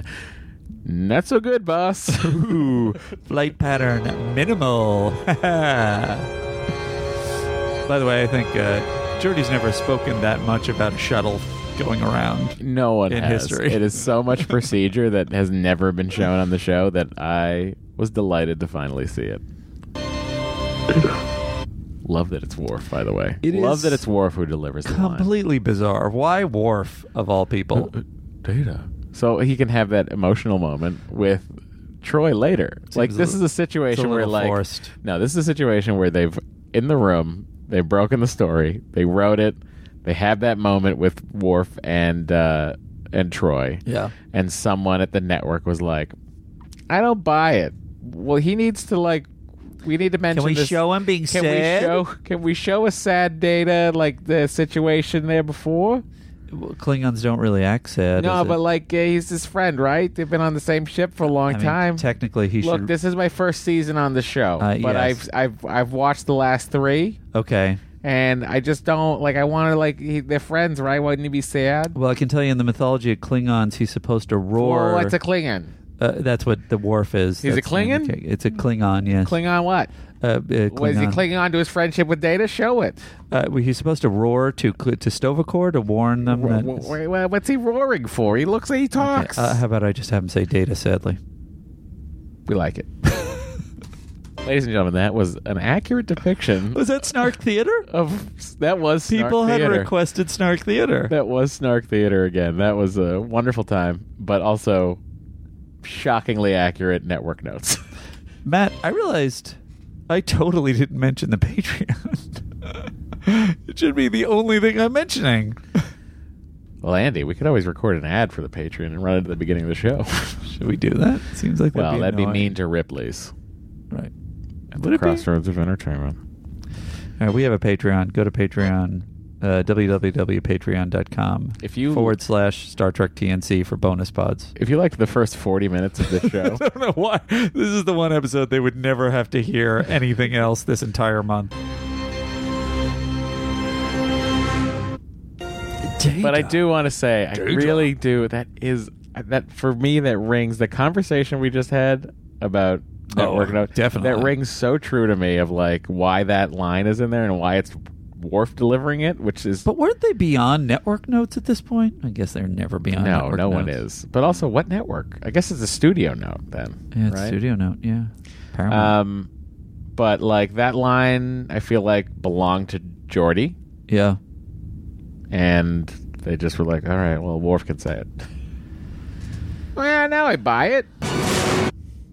Does Timothy Bond have a lot of episodes? Let's find out. Timothy Bond, of course, is James Bond's nephew. James Bond Jr. is the... Whoa, what is that? That was an ad on my thing. Do you not... Wait, why did I just write Timothy Bond, James Bond into Google? He directed this episode. I was trying to see how many other ones he directed. Yeah, sure. Let's look that up. Ladies and gentlemen, I'm looking it up on the computer. Meanwhile, in Andy's world, he could have been looking this up also. I am looking it up. I'm looking it up before. Oh, he's Canadian. Big thumbs up on that. I went to Canada recently. From Ottawa, Ontario, Canada. For those of you following my Due Instagram. South. Remember that? I remember of it. TNG. Not Timothy, Sir, Mr. Bond. Not a huge Wikipedia page. Uh-huh. So I think I'm going to have to look at your... he currently serves as... he was the Syracuse stage. Yeah. Oh, anyway, a serious question. Are you looking any of this up, or am I still... No, I thought you were doing it. Okay, because I should be... Here's what we should do. Okay. When we're doing this... Yes. You should be the one... Okay. ...who's looking up the things, because I'm in control of, like, what we're hearing on the episode. Okay, fair enough. For the episode. Okay.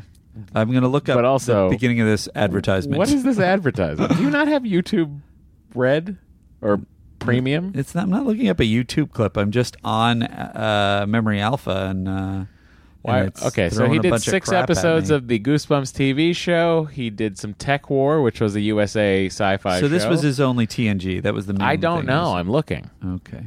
He did 2 episodes. He did The Vengeance Factor and The Most Toys. The Vengeance Factor, of course, is the episode from... kind of similar... just in the sense that it's like, I don't know, I'm withdrawing this perspective. Riker Falls in Love? No, that... it's similar in the like, I'm going to have to kill you. Yeah. And so he pulls the trigger. Right. Riker pulls the trigger. Right. And kills that girl who's the last one of her clan and has been ageless but has to kill everyone in the other clan. Right? That was Vengeance Factor and not the thing. What was the one? That was Vengeance Factor. What was the one with the planet with the friggin' advertisement that was trying to kill everybody because they're trying to sell the weapons? The Dead Civilization.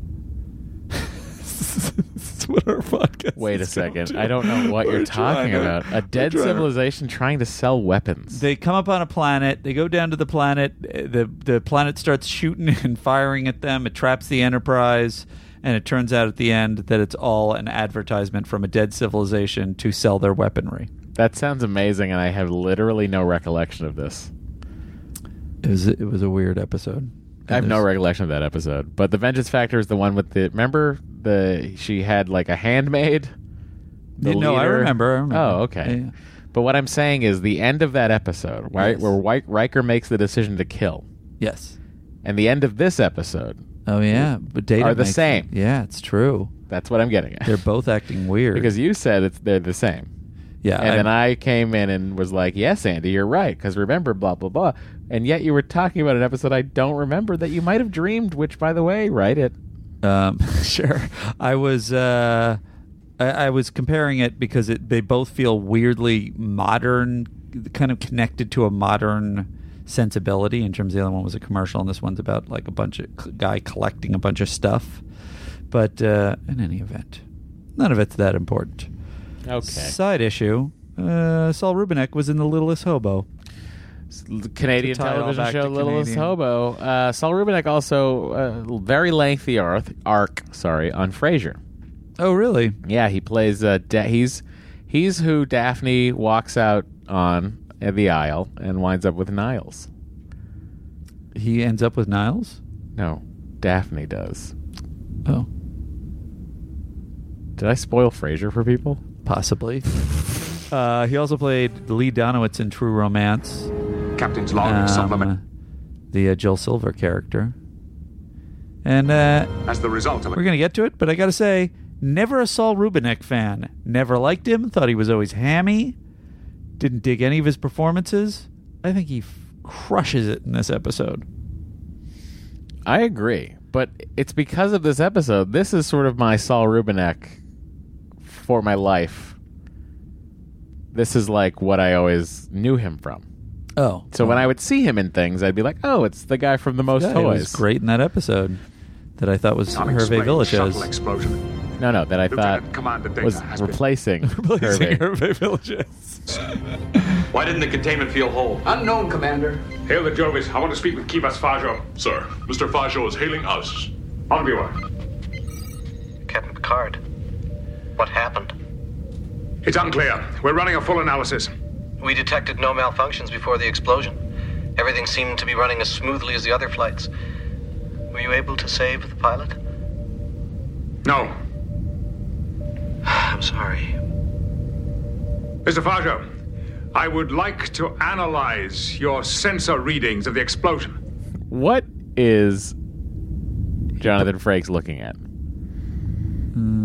Back of his head. What is his eye line? Wishing he could give it a little Compared kiss. to the Enterprises, our sensors are rather primitive. Kiss I the doubt back of they his little bald contain head. any information that your sensors overlooked. Perhaps, but I don't want to leave any avenue unexplored. I understand. We'll transmit the information. It's really his part. I mean, it's amazing. The like douchebag he's just so kind of. embodying like. I'm just trying to figure out how. I've never watched Warehouse 13. I didn't either. But he's on it. Oh, yeah? He's a regular on it. Huh. He's got to be a villain. Now I'm more inclined to watch it. No, I don't think he is. Should we do that on the bonus pod? Link established. Receiving. Can we be of any further assistance? How much tritium did we manage to bring on board? 81 kilos. That may barely allow us to complete our mission, Captain, but it leaves us no margin for error. Mr. Fajo, I realize we have acquired your entire supply of tritium. Do you know where we could obtain some more? That may be difficult. The only source I know is in the Sigma Irani system. 3 weeks away, sir. And I can't guarantee they'll have any, for obvious reasons. Now they're doing that thing again. Where it's tiny Picard and giant screen. Yeah, but it's also like. I think it's 3D. I think it is supposed to be 3-dimensional. So if he reached into the screen, could he kind Slap of like, him? Yeah. Yeah, you could slap him, Andy. It's a very strange eye line. So he's looking into a giant eye. It's such a weird thing. I wonder how they shot it. Like if they knew what eye lines they were using, etc. You know what I mean? Like when they were doing this shot on Saul. Where they like, okay, Saul, you're gonna look right here, and what's gonna happen they is must have, no. But right? I'm like wondering if they're like, no, what's happening here is you're giant. You're a giant 3-dimensional thing, because that's how our view screens work. Or do you think they're just like, here, look here, and talk? I think look here and talk. Okay. Even I may stop selling it. It's. I will say though, he's playing it well. I guess we're Sometimes it's fortunate you hard had any at as all, an sir. actor to hit an eye line where there's not a person there and have it convincing. Like you're looking at a person. It Well, does I mean, look like he's looking at a person. Look at Frakes just staring at the back of Patrick Stewart's head. It's crazy. Balance! Was I not right, Varian? Oh, what a remarkable piece of work. Why have I been brought here? Oh, the voice simulation, it's perfection. The inflections, the timing. Yes, Like there's so much over-the-top joy in his performance, but it works for this weird alien collector character. It's very Also known as the Collector. This connects to Infinity War. I was hoping it would get there. Is Benicio del Toro? By the way. Yeah. Still haven't seen it. I enjoyed it. Maybe we should do that for the Patreon. Sure. Matt watches Avengers Infinity War for the first time. Sure. Great effort to bring you here. Like, I like that delivery, like, where he's like, I don't know if this thing's very smart or I just not. know I wanted this I'm thing. going to keep talking at it, but I know it's the only one. I was sure it'd be worth it. I was right. I've been delivered here against my wishes. I would like to know the reason. Certainly. You have been brought here for my enjoyment and my appreciation. Am I to infer that you intend to keep me captive? Captive. Oh, it's such an inappropriate description. My dear android, may I call you Data? It is my name. Data, you will be catered to, fawned over, cared for as you never have been before. Your every wish will be fulfilled. Is Saul Canadian? I bet he said Let me look it Bean. up. He said Bean.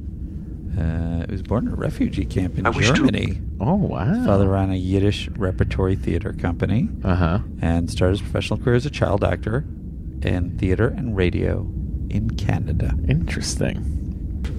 Almost every wish. This is unacceptable, sir. I have no desire to remain here, and even if I did, my Starfleet duties would not allow it. It's so So Data tries to break out, and he gets zapped by a force field belt. Sure does. That he keeps around him. That's a great stunt, by the way. It is, but you can see the double's face. You can see the double's face, but it does seem like he's flying across the room in a really convincing way. The value you place Like he's just been shot with an action movie shotgun. Yeah. on my presence. Well, just look around the room. There are items here gathered from half the galaxy. Right here. This. You know what I admire about this performance? It requires him to be crazily over the top, but there's this grounded undertone to it. Like, you understand that's the what his motivation. subtlety of the I like that he delivers the nuance of like, yes, I love these things that I collect. Right. But also I am very dangerous. That's the thing that's impressive. He's wearing an insane outfit with a beanie. He's prancing around. He's doing all these weird things. Yeah. He's one of the few villains that is truly scary, in my opinion. It seems like he's thought everything out. He's truly a cold sociopath. He doesn't give a damn about anybody. Mm-hmm. Unless it's the only one. Unless it's what? Unless it's the only one of that thing. Oh, right. It really... This vase is made by Mark Offman. Really creepy, effectively Mark creepy. Offzell from Series Just a 4. great villain. Dolly. This.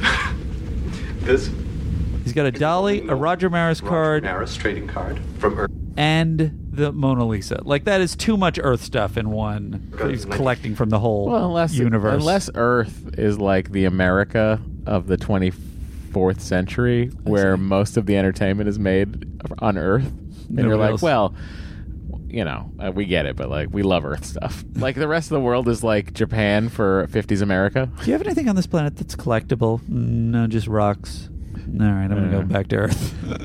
How about on this planet? No, we just have rocks that look like they're made of styrofoam. Okay. Guess I'll go back to Earth. We have some sky over here that looks like it's painted. We have these cards for these sports figures called Kerplachs. What? No. What about baseball? That's Earth. All right.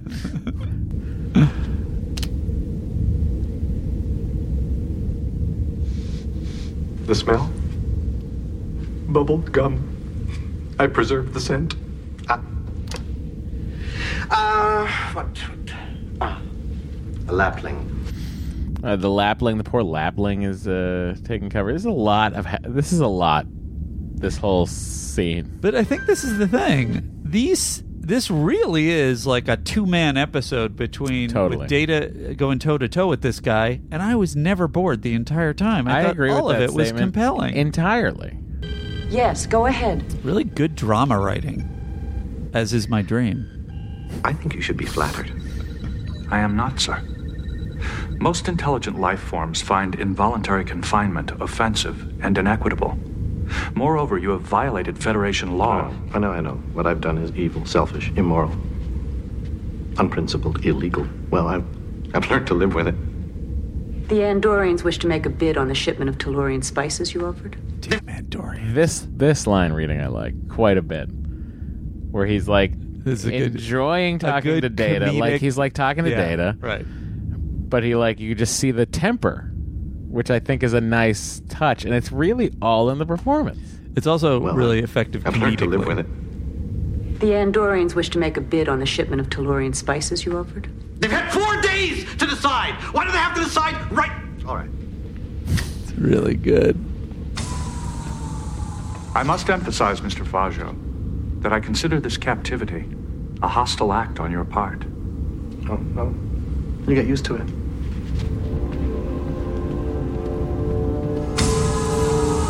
Like, I think Varia should have, I think there needed to be a little something at that point.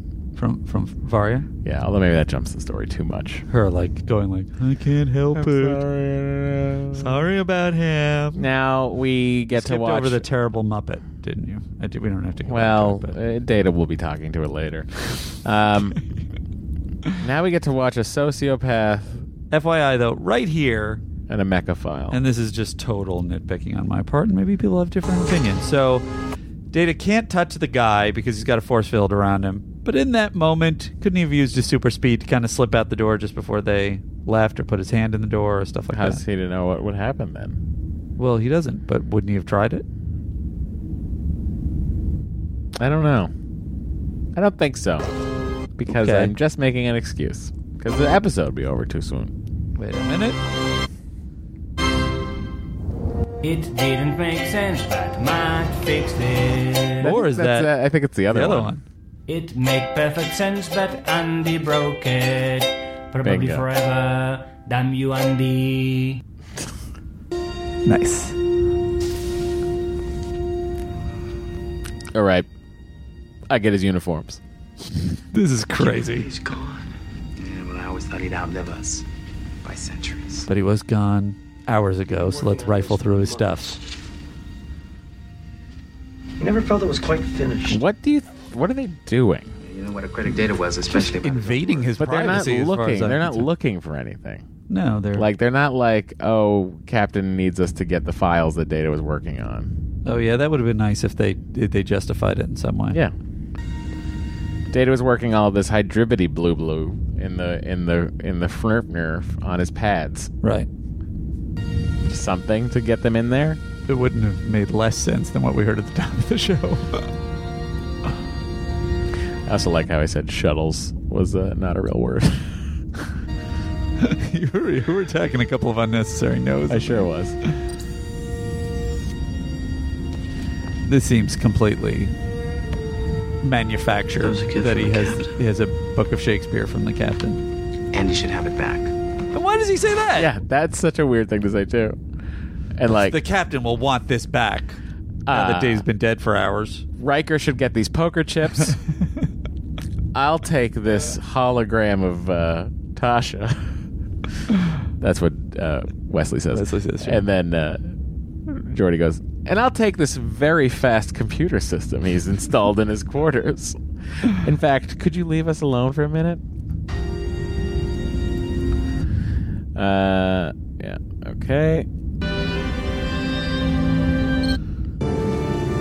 I wonder how much Denise Crosby got for that appearance. $46 on the hologram. I actually had to write the check. What he wants from his people. His rewards for loyalty are lavish. His punishments for disloyalty are equally... Not lavish. Oh, by the way, I'm a human. He did this to my face. Like, it should have been that. You know what I mean? Yeah. I used bumps. He gave me bumps. This is Jane Daly, by the way. Family Ties, Soap, St. Elsewhere, all the biggies, Moonlighting. Nothing that Melrose Place. She was in several episodes of Beverly Hills 90210. Did she play the same character on Melrose Place? They existed in the same spelling verse, right? Oh, good question. Let's see. She was Dr. Molly Campbell in Beverly Hills. You escape. No, she was a real estate agent, unless she changed careers. occupations. Yeah. Face it, android. He has you. It appears you have one sleeve. He has us both. Touche. I'm going to stand here in soft focus while the wall is in focus. I really like all this crap. And are we not going to talk about how she's out of focus and the wall is in there focus? Are a lot of things that are out of focus. But yes, that is one point that we should address. I found this episode to be particularly soft bizarre. Focus. But I'm wondering if it's like... Part of me thinks that, maybe they couldn't find these reels when they were doing the up-res for the Blu-ray, so they had to go to video for some of it, which is like, well, I know there's a couple episodes if that was in the case, season 7. Then the things in the foreground wouldn't be in focus. Then everything would be out of focus. Yeah. Play your song again. Really slow on the draw. It made perfect sense, but Andy broke it. Probably forever. Damn you, Andy. What I was gonna say, but like, how do you let your DP do that? Sometimes it gets away from you. This is the emotional resonance moment with this character who's going to then turn and help Data escape, and you have a stucco wall in focus. Yeah, I agree. That would be pretty, follow up to that. Pretty PO'd. First time I've noticed it was this time. Well, you're a professional now watching it. Well, I'm also like, I don't think I've ever watched it this closely on this clear television. You know what I mean? That's true. The thing I was going to say, well, I guess we're going to get into more of these scenes, but basically, I like... No, we're done with them now. I like the handling. Andy's clapping. I really like the handling of Data in this episode. Yeah. Having it in his programming, not just to intellectually figure his way out of situations, sort of in a more engineering, mathematical, technical way, but emotionally, in terms of dealing with hostile, humanoid threats and sort of maneuvering them emotionally. And you would sort of think, well, he doesn't have his own emotions, so how can he do that? But it's because it's more of a strategic thing. The fact that he lightly, sucks I think this you're woman in. extrapolating that, though. Well, that is the other thing of it, is that may just go back to the Andy's theory of, that Data's faking it, and so that's why he's able to do this. Data's... But I think it's really smartly written. I think Sherry... what was her name?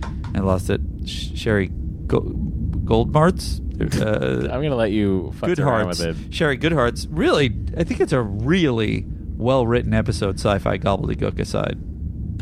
Oh, I just, for the record, I just want to say, Matt. I don't have a problem with the sci-fi gobbledygook. I know that you think this is the worst episode. I just think it's very funny, like, when you hear a string like that. Like, essentially, when you look at, like, three pages of a script that are like, oh, I understand, like, 6 sentences in this 3 pages are real sentences. You know what I mean? I hope you do, because you're doing a podcast with me, so you better. I don't have to agree. No. But I do in this case. The best. Captain, it's not only hard to accept with Data, it's impossible. I mean, I can't even begin to calculate the odds. It's... Well, if Data were here, we could ask him. He throws that at Picard as though he's mad at Picard. Look at this angle of the Ready Room we've never seen. This is Livingston's angle. Is this a Livingston POV? Like, so I feel like Timothy Bond dropped the camera in the tank, probably breaking the focus ring. Oh, could be. Hang on one sec. This is terrible. It didn't make sense, but Matt fixed it. It'd be funny if the POV shot was so like go to 17 through the water, and it was like just like little bubbles coming up, going back and forth as Livingston swam back and forth in the tank. So if you're watching this on Netflix or at home, just like go to 1742. It's literally an angle of the ship that I don't think we ever see again. Do we ever seen that couch before? Yeah, that's the regular couch. Okay. But this is honestly from either from inside his replicator or from the fish tank. I mean, they just swung that wall out, obviously, and that's how they're shooting this. But it's such a weird angle because you have Riker like straddling Picard's desk. Yeah. Trying to like look comfortable when he's not comfortable. Talking to Geordi, who's in an emotional state because he just lost the sexiest machine on the ship. Is he standing behind a chair or is he No, leaning? he's standing. He's leaning up against the wall with his leg tossed across the desk.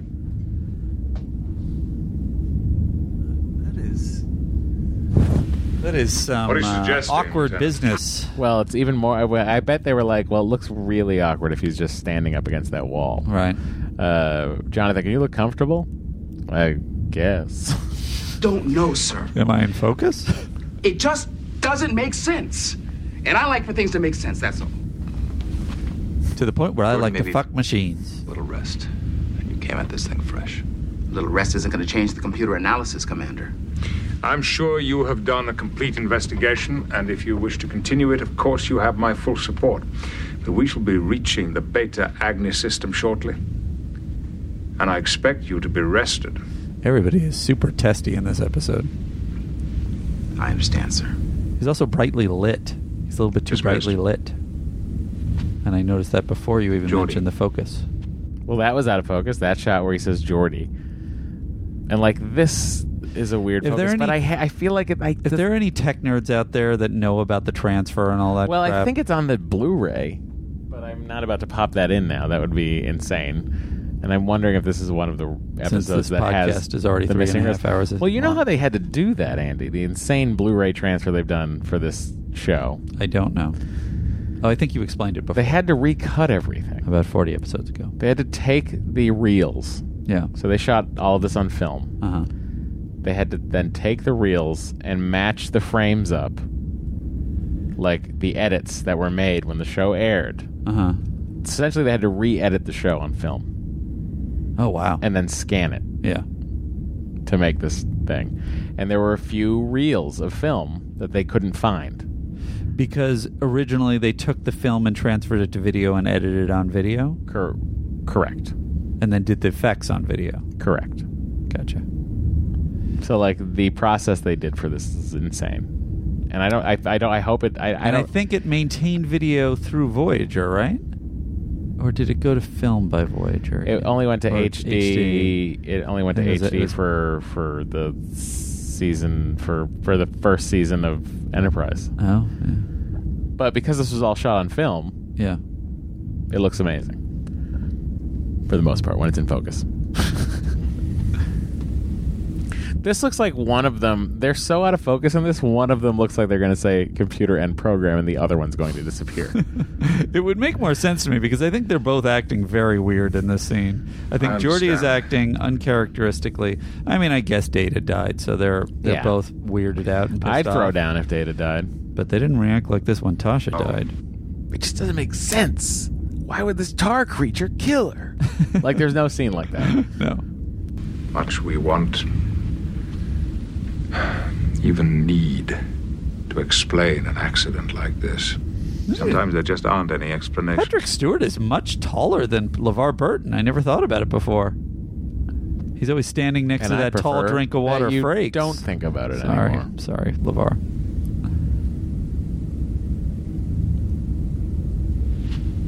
Side note, where is that? What is the time code on that? That is look ballpark. So 1830? Around 1825, LeVar Burton has silent, no-eyed acting that I think is brilliant. I think that reaction, he's pissed off at Picard.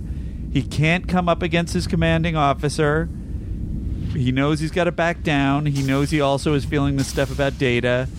It's just like it's all communicated in this wordless, eyeless moment. It's really impressive acting. He sure managed to evoke them in others. The end. We must select an officer to replace Data at Ops. Recommendations? Worf would be my first choice, sir. Maybe that makes no sense. It should be Wesley. Make it so. Am I wrong about that? They're both like, yes, I agree. They absolutely should be moving Wesley over to Ops. No. And move Worf to Helm. No, Worf... This is now would be the third in command of the ship. So they're not going to put Wesley in that position. The third in command is always at Ops? Well, as far as I know, I think the XXO... Spock wasn't at Ops. Spock was second in command. Oh, I see. Well, it's also like on Wait, wasn't Sulu? No, Scotty was the third in command. But Yeah. like that's not what I'm saying. What I'm saying is the way that this ship works. Okay. The head of ops, Data's position.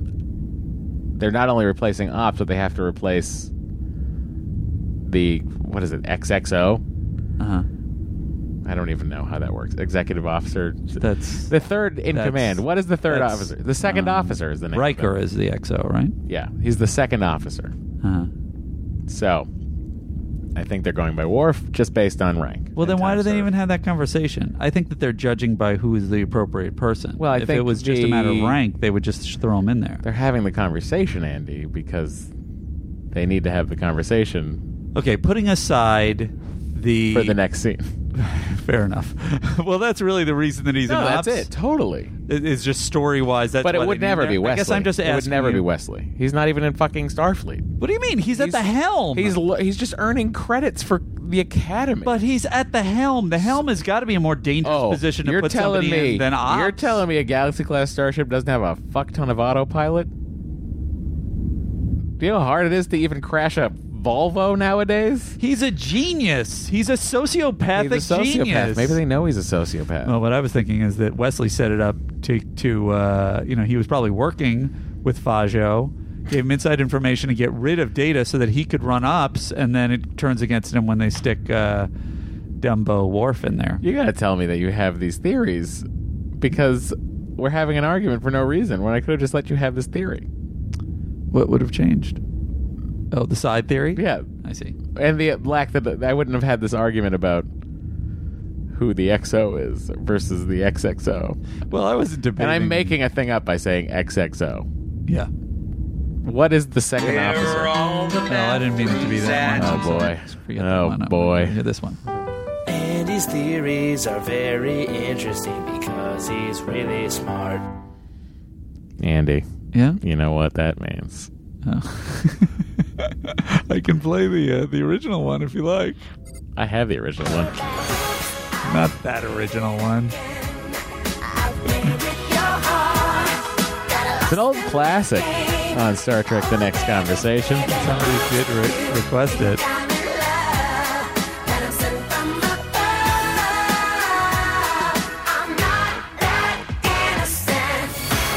Okay. What's Brittany up to these days? A very successful run in Las Vegas that recently ended. Is she going to be there this weekend? Can we go see her? No. Oh. Is anyone good going to be there this weekend? I'm sure there's a lot of good people. Joe Piscopo, for instance, is doing a show. I wish that we could have played this earlier so we could have somebody see if somebody could get us Joe Piscopo tickets. This is a weird move, right? Does this drive Picard to further investigate it? The fact that this page is bookmarked. Shania Twain is on. Also, the Saturday. fact that Picard, another Canadian. The fact that Picard, yeah, the fact that Picard finds a bookmark, I think, is crazy to me.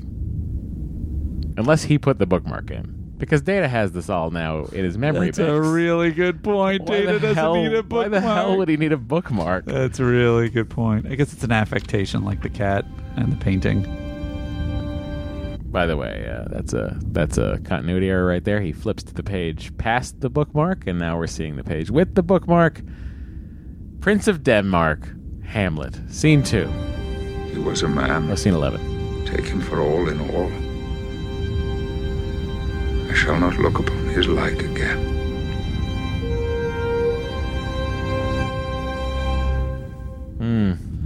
So true. So wonderful. What a marvelous contradiction. A military pacifist. Tell me, whose dreadful idea was it to enlist you in Starfleet to begin with? My skills seemed appropriate to the... Data. Big mistake. Grievous error. You belong in Starfleet about as much as I belong in a verbal contract. Tell me, Data, have you killed yet? No. But I am programmed with the ability to use deadly force in the cause of defense. Shame on you. Shame on you. How neatly you rationalize your capabilities. How can you just casually accept your role in murder? I would not participate in a murder. Perhaps you misunderstand. Can't you see how much better it would be for you right here? The intellectual rewards alone, our personal exploration of the galaxy.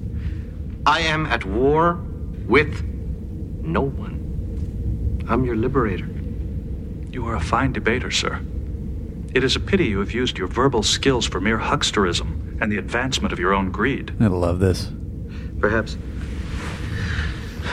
you would not judge me so harshly if you knew of my desperate youth. Wasted on the streets of Zimbalia. He's crying yellow Your tears. past does not excuse unethical or immoral behavior, sir. No, it doesn't matter. Isn't true anyway. My father was quite wealthy, actually. He was a thief. I would love to play a part like this. If anybody's got a part like this, throw it my way. He'll also take a tentpole movie and a job writing hour-longs. Obviously, I can't do all those things at once. I think he can. Go sit on the chair. I must decline. Oh, and if you have anything, send it to his P.O. box, but tell him before. That is, I was asking for presents for Matt. I was not asking for presents You are for going myself. to be Matt does not need presents. much more of a challenge than I had first thought. It's kind of weird that the thing that he wants him to dress in is very similar to the Starfleet fleet uniform, Black, except 100 dankers. purple. But also, wouldn't you kind of want the Starfleet uniform Yeah, on him? have it be the perfect set. Because it's like, look. Want it to be the original. Not only do I have this, but I took them from Starfleet. Yeah. It's like having the original poster. Now, Data. Nice callback. Thank you. In the meantime, here is something for your logic circuits to analyze. But don't worry, the solvent won't harm your skin. But in seconds, it will completely dissolve that uniform. This is creepy. Personally, I'd be delighted to see you go around naked. I assume you have no modesty. What is that? What is what? The thing that he threw on him? No, I mean, personally, I'd like to see you go around naked. I think that's more of his verbal sparring. Uh-huh. Where he's saying the thing that thing so that the other thing will happen. I see. He's trying to make him get into the outfit in the outside chance that Data feels like he's going to be aroused by watching him walk around naked. I don't think arousal played into any of it. I think what he's saying is, I want a step beyond this outfit I've brought you. Gotcha. So what Data will then do is go, well, then I will just put on this outfit. I won't give you what you actually want. Right. Okay. So it doesn't have the sex component. No. Okay. And you find sex in very strange places. Matthew, the line he said was, personally, I'd like to see you go around naked. Yeah, I guess. Maybe I'm a prude. But then, I guess that decency is the rule of your Starfleet training. I really love the back and In any forth. case, Data, why don't you make a decision about which alternative you dislike the least? Make a decision by dinner time tonight. I've invited a guest to meet you, and I expect you to be as entertaining with him as you have been with me. Good score, too. Yeah, they really make good use of that. Not a theremin, but like a... Theramax? No, it's a instrument that essentially is a round disc with various sized poles on it. And you run like a wire? You run like a violin bow, and it makes that... Oh, I know what you're talking about. Yeah. Okay, so now we're going to have some fun with Geordi here. Also, Data looks very depressed.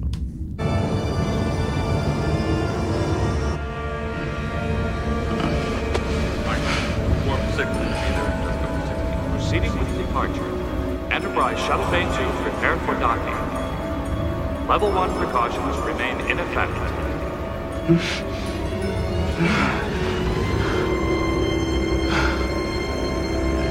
I did miss something.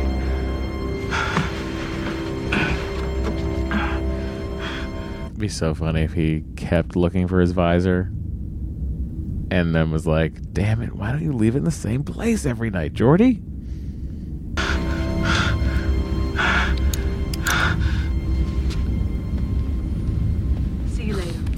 Here's that Worf Deanna scene. Troi just chatting with some lady in the... I think that was post-appointment. She was probably like, yeah, so I guess I could have you in at 7 next week. Could you do actually 7:30? Because I have a hair appointment. Anyway, if you can get that check to me. I'm doing yoga in the 2-person yoga studio with Dr. Crusher at that time. First watch at Ops. I have served at the position before. I've been concerned about you. About me? Why? Because I know how I'd feel if I was asked to replace Data at his station. Bridge. Lucky no one's asked you. Promotion due to the death of a crewmate is commonplace on Klingon ships. I know, but this isn't a Klingon ship. And Data was your friend. And it's the second time you've replaced a crewmate who's died.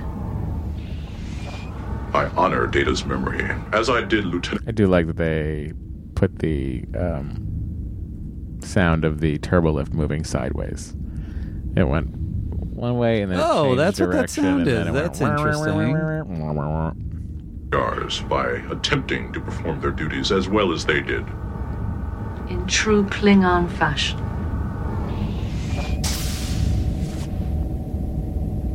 I appreciate your concern. For docking. Level 1 So, precautions remain. Geordi goes through Data's Shuttle has cleared Jovis transmissions. Cargo Bay. What's going on over there, pal? I'm sorry, I'm trying to ship something to whom? Vegas. Oh. Sounds just like the first trip. Exactly the same. That's protocol, and that's Data following protocol to the letter. That's why I like Data Okay, so much. computer.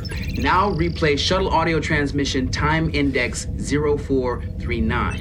Third and final trip. Loading is complete. I am proceeding with departure. Enterprise Shuttle Bay 2. Prepare for docking. Level 1 precautions remain in effect. That's it. It's the last communication. He didn't report the shuttle clearing the cargo bay of the Jovis. Of course, there really wasn't any reason for him to make voice contact. He knew we'd be monitoring his position. And the other pilot might not even have bothered. But Data? Not following standard procedures. What do you think it means? I'm not sure, Wes. I suppose he could have been too busy. Maybe he saw something was wrong. Without communicating it?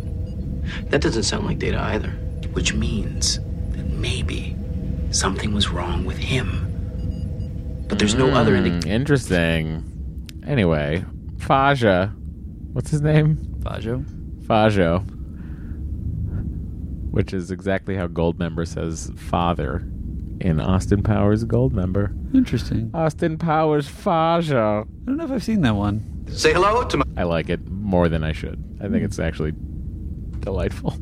very good friend, Paler Toff. This seems like the most unpleasant of costumes. Data, say hello. No need to be shy. This is a really smart gambit. It's a mannequin of some sort. This is not a mannequin. This is Data. This is formerly Lieutenant Commander Data of the Federation Starfleet, the only sentient android in existence. It doesn't seem particularly sentient right now. It's because it's playing a stupid little game with us. Well, someone has certainly played a game I knew, Fajo. I don't find this amusing. I demand that you behave normally.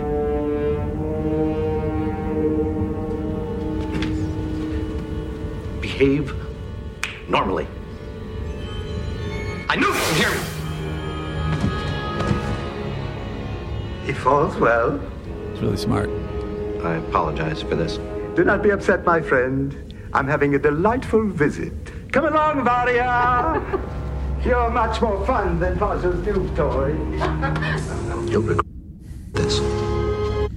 Yeah, I'll say. I like Worf's slow uptick on ops.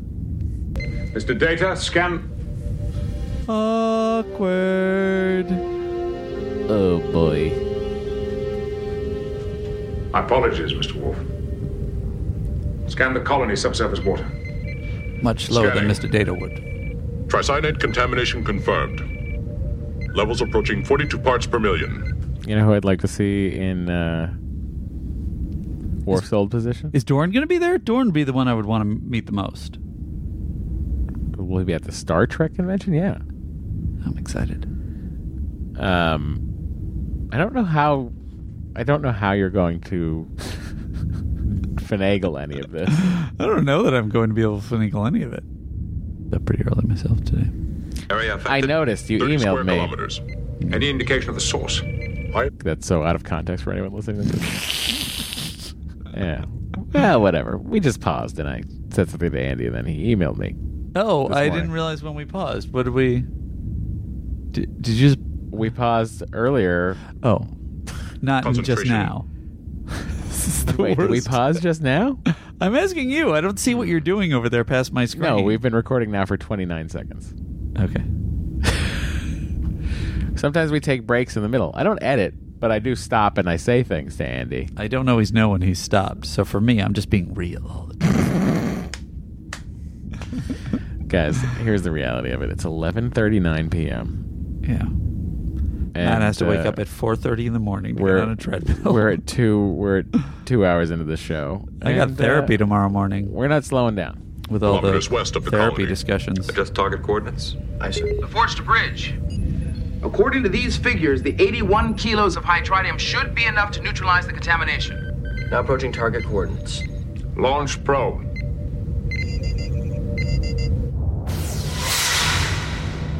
Honestly, they could have just done the sound effect. I didn't need to see it. Hydratium entering water table. I like that it's a green planet. Disbursement slightly faster than expected. Sir, something unusual. Specify. I was getting to it. I don't know. I can't read any of this. This blinking light seems brighter than this blinking light. This is all in data. I don't understand.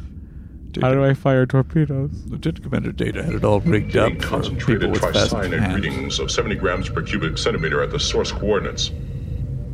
Much higher than would normally occur. Computer, report on geological instability on Beta Agni 2. No significant geological activity has been recorded on Beta Agni 2 since the settlement of the Federation colony. Number 1, perhaps you better take an away team down and have a closer look. Aye, sir. Dr. Crusher, join me in transporter room 3. On my way. Mr. Worf. By the way, I like that, like, he is aware... Like, Worf seems like someone, and this episode is sort of illustrating it to me, that only pays attention to what he's supposed to be doing. Uh-huh. So, like, him looking at this geological weirdness and this stability or like this this isn't naturally occurring, like him like sort of figuring that out at the ops station is something he would never have even been thinking about back at Tactical. Do you know what I mean? Like he's able to look, he's actually able to perform the job of ops. Like he's able to do the sensor readings, look at the thing, go, well hang on, this isn't normal. I'm not sure what you're saying. He has good focus? I'm saying he has good focus, and I'm saying that he's a more capable officer than he's ever given credit for. Well, that is definitely interesting with him at ops. But what I'm saying, yeah, so like he knows this, what he's like doing. when he's like, listen to this, listen to Worf here. Disbursement slightly faster than expected. Sir, something unusual. Specify. I'm getting concentrated tricyanide readings of 70 grams per cubic centimeter at the source coordinates. Much higher than would normally occur. Computer, report. Like he, like in his head, he has like what the normal occurrence would be. Sure. He's reading these sensor law. Whatever. No, I agree. I think it's a valid point. I think he's so in the zone of like I was whatever actually he's doing. Before you even said that, I was thinking back to earlier episodes, much earlier in the series, that we were like, or at least I was like, how did this guy get through Starfleet? And I think this is basically the character you could argue he was that the show wasn't showing us at that point. Right. Change. You may expect me to use every means at my disposal to resist your wishes. Why couldn't you just comply? Why do you have to argue all the time? Couldn't you just go sit on the chair?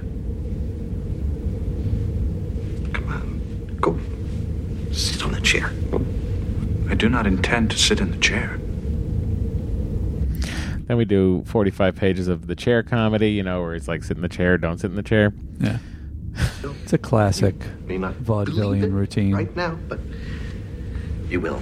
Take the chair, I don't want the chair. Chair's on first. I don't know. Love seat.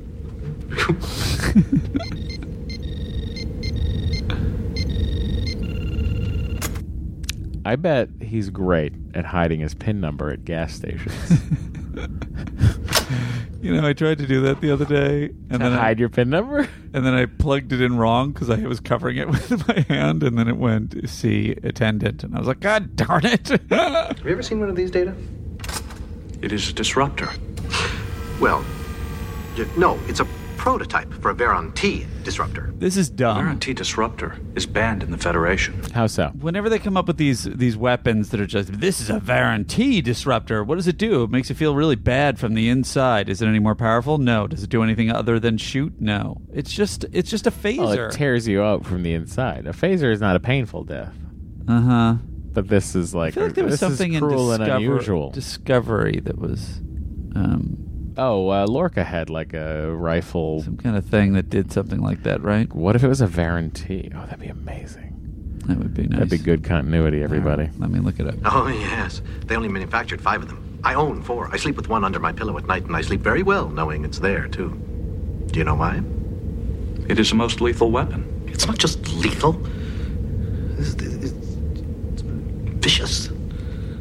Tears a body apart, inside out, and does it very slowly, too, by your phaser standards. It's tortuous, very, very painful death. I've always wanted to try this. It is done. She was barely an adult when I found her. She was idealistic, naive, full of dreams. And I made those dreams come true. He threatens Varia, and then Data ends up sitting in the chair. Meanwhile, on what I would call a large-scale set for episode where we're not spending any time in this set. I was this one thinking scene. that it's so elaborate. Yeah. It's very pretty, but it's just like, what? They spent all this time for this? The water in it and everything. I mean, that's always impressive to me when there's water on a soundstage. I love I'm just it. like, whoa, wow. Let me find some more sci-fi sound stages to walk through. Contamination's been neutralized. The water's clean. Curious. The process of neutralization should have taken several hours. Naturally occurring tricyanate does not respond this quickly. Like, this is all patter that, like, Data would normally be giving. But now, because it's Worf's job, he's doing it. Yeah, he's good at it. Are you saying it's not naturally occurring? There are no natural trace elements present in these tricyanate crystals. If it's artificial, then we're talking about sabotage. With tricyanate? That's hard to believe. It's slow to assimilate, difficult to replicate, and hard to transport. Slow to assimilate, difficult to replicate. What's it called? Monorail. Like, she sounds like she's going to go on a long rhyming thing. Sure. And start selling some other mineral. There are a lot of easier ways to poison a water supply. I can think of 7 that Wesley tried when we... Oops, never mind. I've got to go. I look like I have a cold. More effective ways, too. I'm going to drink some to prove if it's poison or not. Veron T was not in Discovery, but there are some questions online that it should have been from Discovery because Lorca or Harry Mudd would have had it. I agree. I think that would have been Lorca's like weapon cache. Yeah. Also to use on the tardigrade, they said. Yeah. Pass for a natural... Although I don't know if you'd want to do that on the tardigrade. I said because it turns some things from the that inside are impenetrable out. from the inside out. So right, it's so you would want to use outside. it. Interesting. That's what people say. I'm going to pitch it this weekend for Very anyone who will listen. All right. Guys, what are we doing about Veron T disruptors? I feel like we just haven't used enough of those. And okay. Get out of the green room. My name's Andy Secunda. And since there's only one way to treat it, with hytritium, maybe somebody figured we couldn't locate it. It is hard to find. And it really was lucky, wasn't it, that we were able to find hytritium when we did? And just enough hytritium for this crisis? Fajo was in the right place at the right time, just when we needed him most. You're suggesting he created the problem just to solve it? Possibly. What, to make a profit from his sale of hytritium? It doesn't add up. The cost of producing tricyanate is very expensive. He wouldn't make a profit on it, quite the contrary. Then why would he do it? It just doesn't make financial sense. Computer, biographical file on trader Kivas Fajo.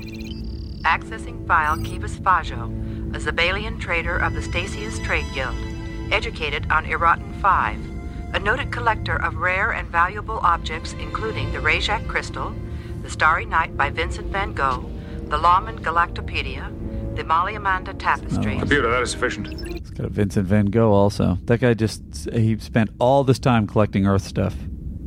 Maybe he's got like an affinity for Earth. You know how you have an affinity for Omar? So you're like, hey, I'll collect all these cat things. Food, water. Those are all to keep my cat alive. Yeah, but they're cat related. No, they're not. I mean, yes, they are, but... Valuable object. What if Data wasn't on that shuttle? What if Data was the shuttle? What, Jordy? What if Data could transform into a shuttle? I've recently watched this 20th Century Earth show called Transformers. Take a look. 2-minute digression where they're watching Transformers. What does this have to do with anything, Wes? I'm sorry, what was the problem? Anyway, I have some fan fiction about Data turning into machines of other types. What if Data was a shuttle and I got to ride in him? Jordy? Set course for the I'd site of kiss the the shuttle walls. explosion. Warp 8. Aye, sir.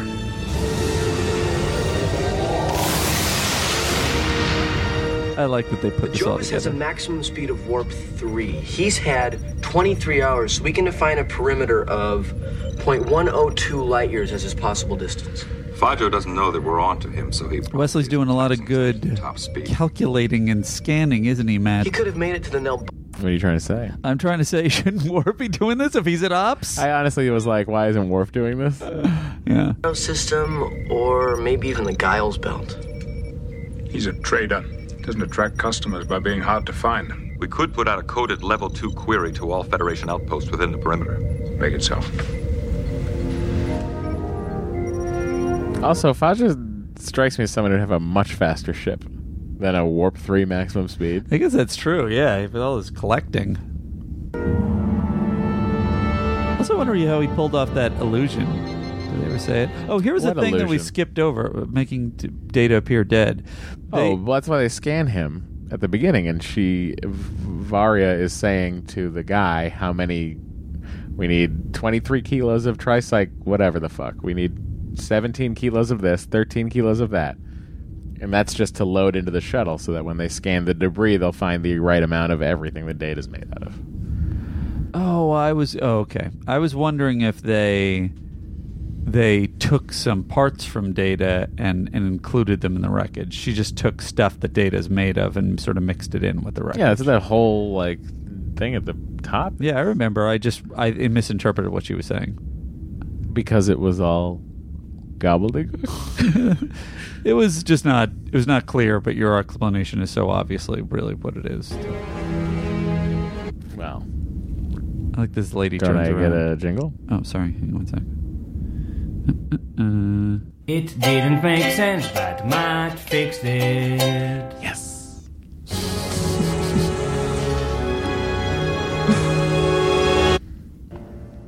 Once we're out, the shuttle pod will emit an emergency beacon. We'll just have to hope somebody responds before... By the way, there's some good face extra acting in this. Yeah. Like, just some insane... Data's... Look at that guy. Yes. Look at that face. Oh, my goodness. Data's... his defense tactics... First of all, I love that there's a full-on Data fight scene, and he's, being all super strong and everything. That being said, the fighting itself and the way it plays out and Data using his super strength and speed, it could be way more satisfying. Well, we're in a world all he does is kind of just grab the guy's arms and then keep hurling them. Yeah, but I think he's doing it also. He's like, I don't want to hurt them so much. I don't know. I feel like that'd be cool. He's like pulling his punches. But I did like that guy's face. And now this guy's like, okay, now I'm supposed to get this gun. or this wrench, and okay. Like, I think this actor is trying to remember everything he's doing.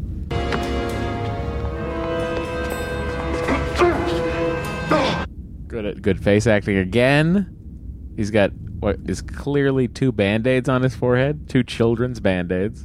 You know what I would do if I was writing a movie? I'd put Lore in it and just have him just going to town, just pulling people's arms off, just like a scene with him going nuts against like a room filled with like hundreds of people. So you just do John Wick, but with Lore. Well, yeah.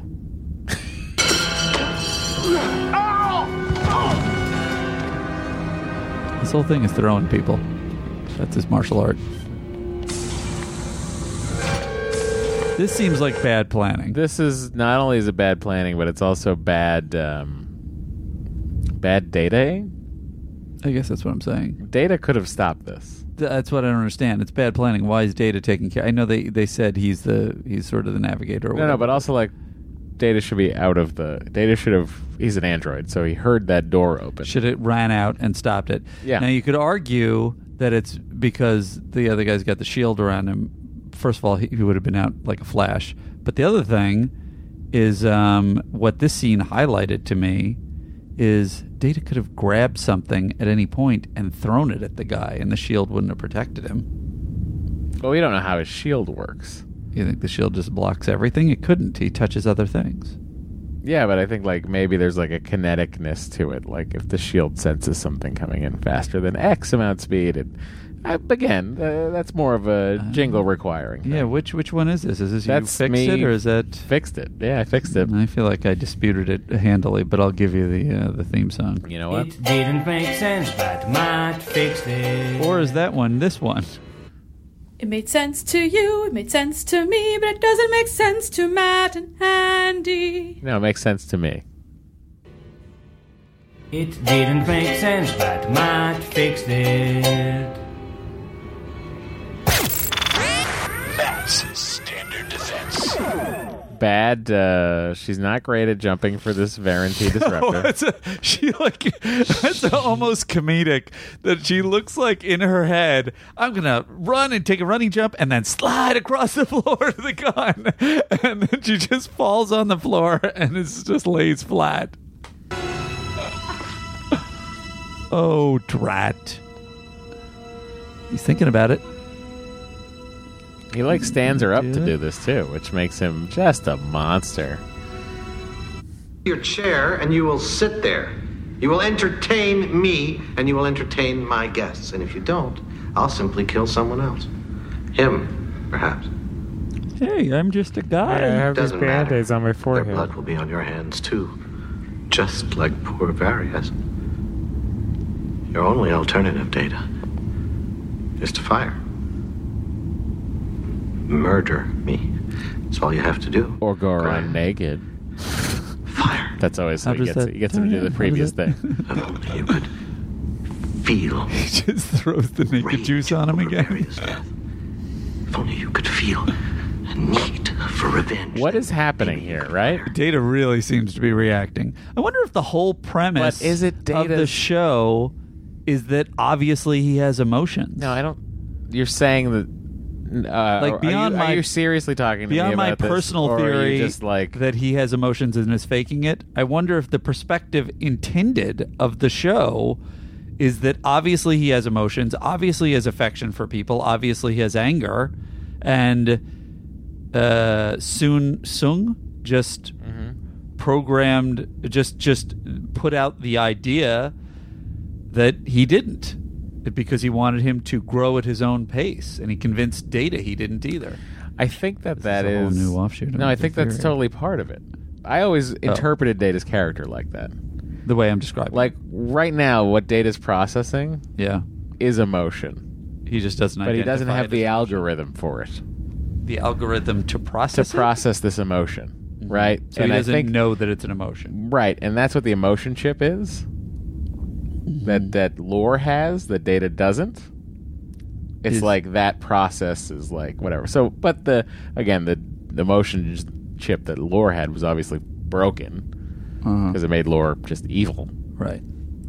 Or was it? So he was that the functioning one? So he didn't want to, make that same mistake again. Uh-huh. So I think that what I interpret this scene as, where Data is right now just processing all outcomes of every event possible here. What do I do? Do I go sit in that chair? Do I pull the trigger and kill this person? Yeah. Do I exact revenge? Uh-huh. I think it's not even revenge in Data's mind, because I think that's a concept he doesn't quite have yet. No, for me, right now, this is Data. The acting that Brent Spiner is doing to me is like someone who's feeling but doesn't know what to do with it, and then just arrives at a decision. And the decision, of course, is to fire or not fire. What do you mean to fire or not fire? The Varien disruptor. It's to fire it. Or not. Because I do think there is the plausible deniability from Data when he says there must have been a malfunction during transport. It's a plausible deniability from Data, but the show is... If the show is not saying that Data intended to kill him, it's a weird ending. And I think they clearly are saying that he intended to kill him. I like that it's open-ended. It's not open-ended. It is to me. And frankly, I find that to be odd that not that he makes that choice. That made sense to me, and I thought it was fascinating. But that he lies to Riker. I don't know that he lies to Riker. You're saying... I'm saying that he might not even... No, I'm saying that he might not even... Because he doesn't know what he's processing... Yeah. He might not even have had the wherewithal to know what he was doing. Do you know what I mean? No. Oh, the emotion was guiding his actions. Yes, beyond his programming.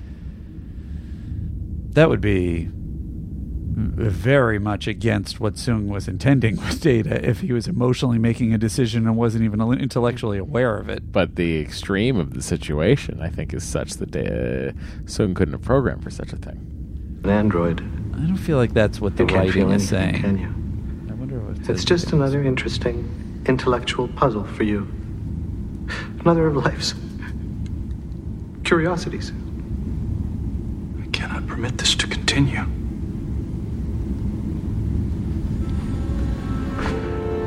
Wait, the program won't allow you to fire. You can't fire. No.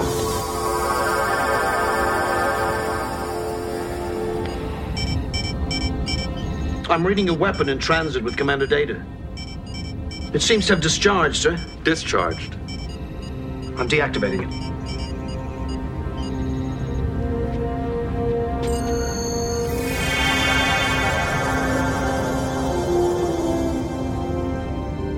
Welcome back, Mr. Data. You all right? Yes, Commander. The rage over. Sorry, the person here who's being the weirdest is Riker. Yeah. Like, just such a weird reaction to him. When he's just shot on somebody? Yeah, like, shouldn't he be like... Hey, who you just shooting? What was happening down there? Should we send someone? Like, I don't know. Like, just seems like a weird reaction. I'm reading a weapon in transit with Commander Data. It seems to have discharged, sir. Discharged. I'm deactivating it. Like, he's so, like, tired and, like, annoyed. Like, this... He's playing it like he's annoyed that they had to go back and get Data. Let me see it again. This is crazy to me. Like, the way this is being played right now. Okay, Andy, you're going to watch the clip now? Go ahead. I'm reading a weapon in transit with Commander Data. It seems to have discharged, sir. Discharged. I'm deactivating it.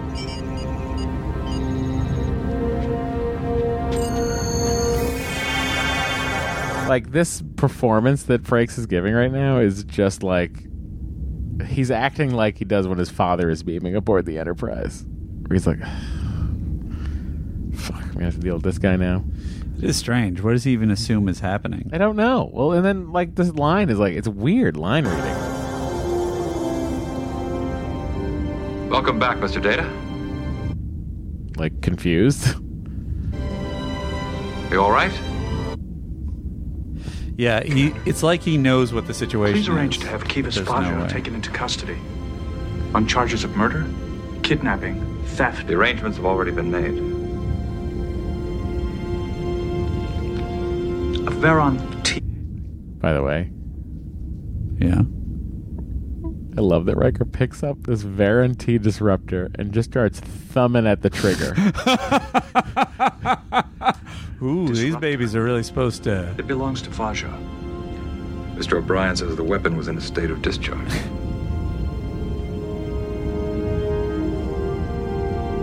Perhaps something occurred during transport, Commander. I don't understand.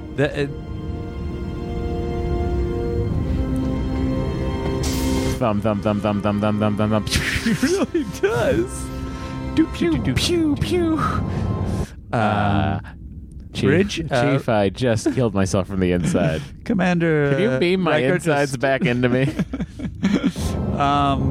It says in the... Okay, look, you're not going to believe this, Captain. This is O'Brien, but Riker's dead. What? How did he... Oh, Commander Data brought back a Veron T disruptor. Well, those are illegal. Yes, and handed it to Commander Riker. Yes. And Commander Riker just started holding the barrel into his hand and thumbing at the trigger. All right. I guess you're at ops now, O'Brien. We have Data back, so I guess we can put Worf back in security and Data becomes the Riker. Number one. Now, how would you feel about Troy bartending? Guidance, my new ship's counselor. Everybody move over one chair. Let me hang one sec. It says in the script,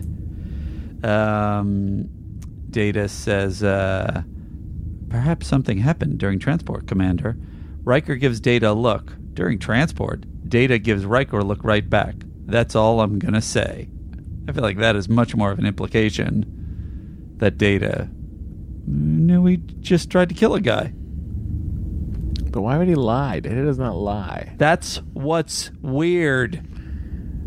No, but I know. But so, like, the explanation is that I think that I understand that so far in everything we've seen of Data now, 3 seasons into the show, I think our current working... Well, I don't know if it's your current working theory or my current working theory, but your working theory is that he's fucking with everybody. Sure. But is that your real theory? Of like, is that really, as a viewer, what you think they're trying to tell us? It's just, most of my theories are just hypotheses. If you want to say what I really think, I think that Data has, like, and I think this is what you're saying, emotions that he's not aware of. Yeah. But that doesn't jibe to me with that he would be taking actions that he wasn't aware of. That would push it in a lore direction to me. Interesting. Particularly not killing someone. Also, I on find top of which, it seemed very clear that his intention in that moment was to kill the guy. Yes. And I think but I don't know it's also defensible. I mean, it's not great, but it's defensible in that, well, I have to kill you to protect all these other people that you're going to oppress and murder and torture. Yeah, but it's still murder.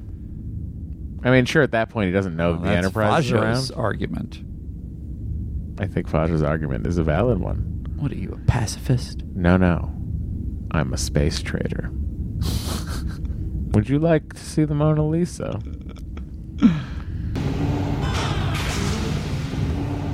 Oh! You come to see me repent? Is your final satisfaction? Want to see me beg for mercy? You're not going to get any of that from me.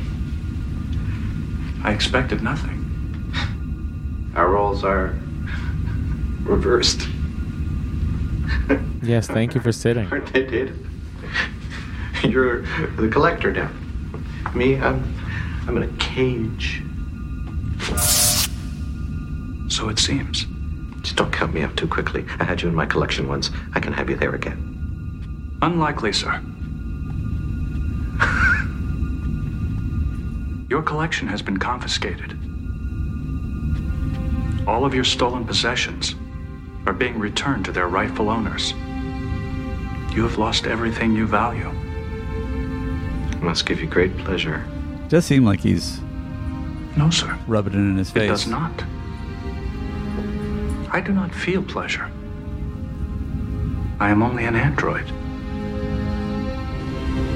Really, any way you slice it, whatever is going on in the subtext of this scene, great performance by Brent Spiner in that scene. Just so subtle. I don't know that we've ever gotten to that part of the script, the move. They usually cut it before the end credit music plays. But yes. Cutting he has to keep all of his emotion contained, but reveal something beneath the surface. It's just really... so much masterful acting in this episode. Thank you. You're not in this episode. No, I am. Interestingly, I'm controlling the puppet. Are you? Yeah. Oh, you didn't play You didn't play him doing that thing. That's fine. Going. Where did he go? Lou, Lou, Lou. Lou, Lou, Caw. That's such a weird moment. And what does he even think that the animal makes that noise or would respond to that noise? That's the most insane thing Data does in the episode. Interestingly, one of the not as great performances in the episode is the masterful Patrick Stewart. And I understand that he's reacting to Data, thinking Data's being dead, but he's acting weird through the whole episode. I think 3 of the 7 main cast members are phoning it in this week. Because they're not the main characters? I don't know. I feel like all of their...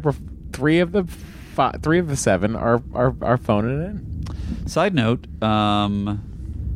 after Data exits on Fajo's expression, there are 5 scenes omitted from the script. So I wonder what they were going to do after this scene. Seems so clearly like this is the end. It's not. They don't show what the scenes are on the script, but it says 75 through 80 omitted. It's just Data arranging a hologram of Varia to put next to Tasha Yar. Poor Varia, due to Data's terrible strategic planning in that lack of speed, cutting her instinct. Yeah. Anyway, here is your MVC. Well, it's the MVC, yeah, the MVC. Get over that! Who is it? It's a tough one, and I thought about it even during the episode.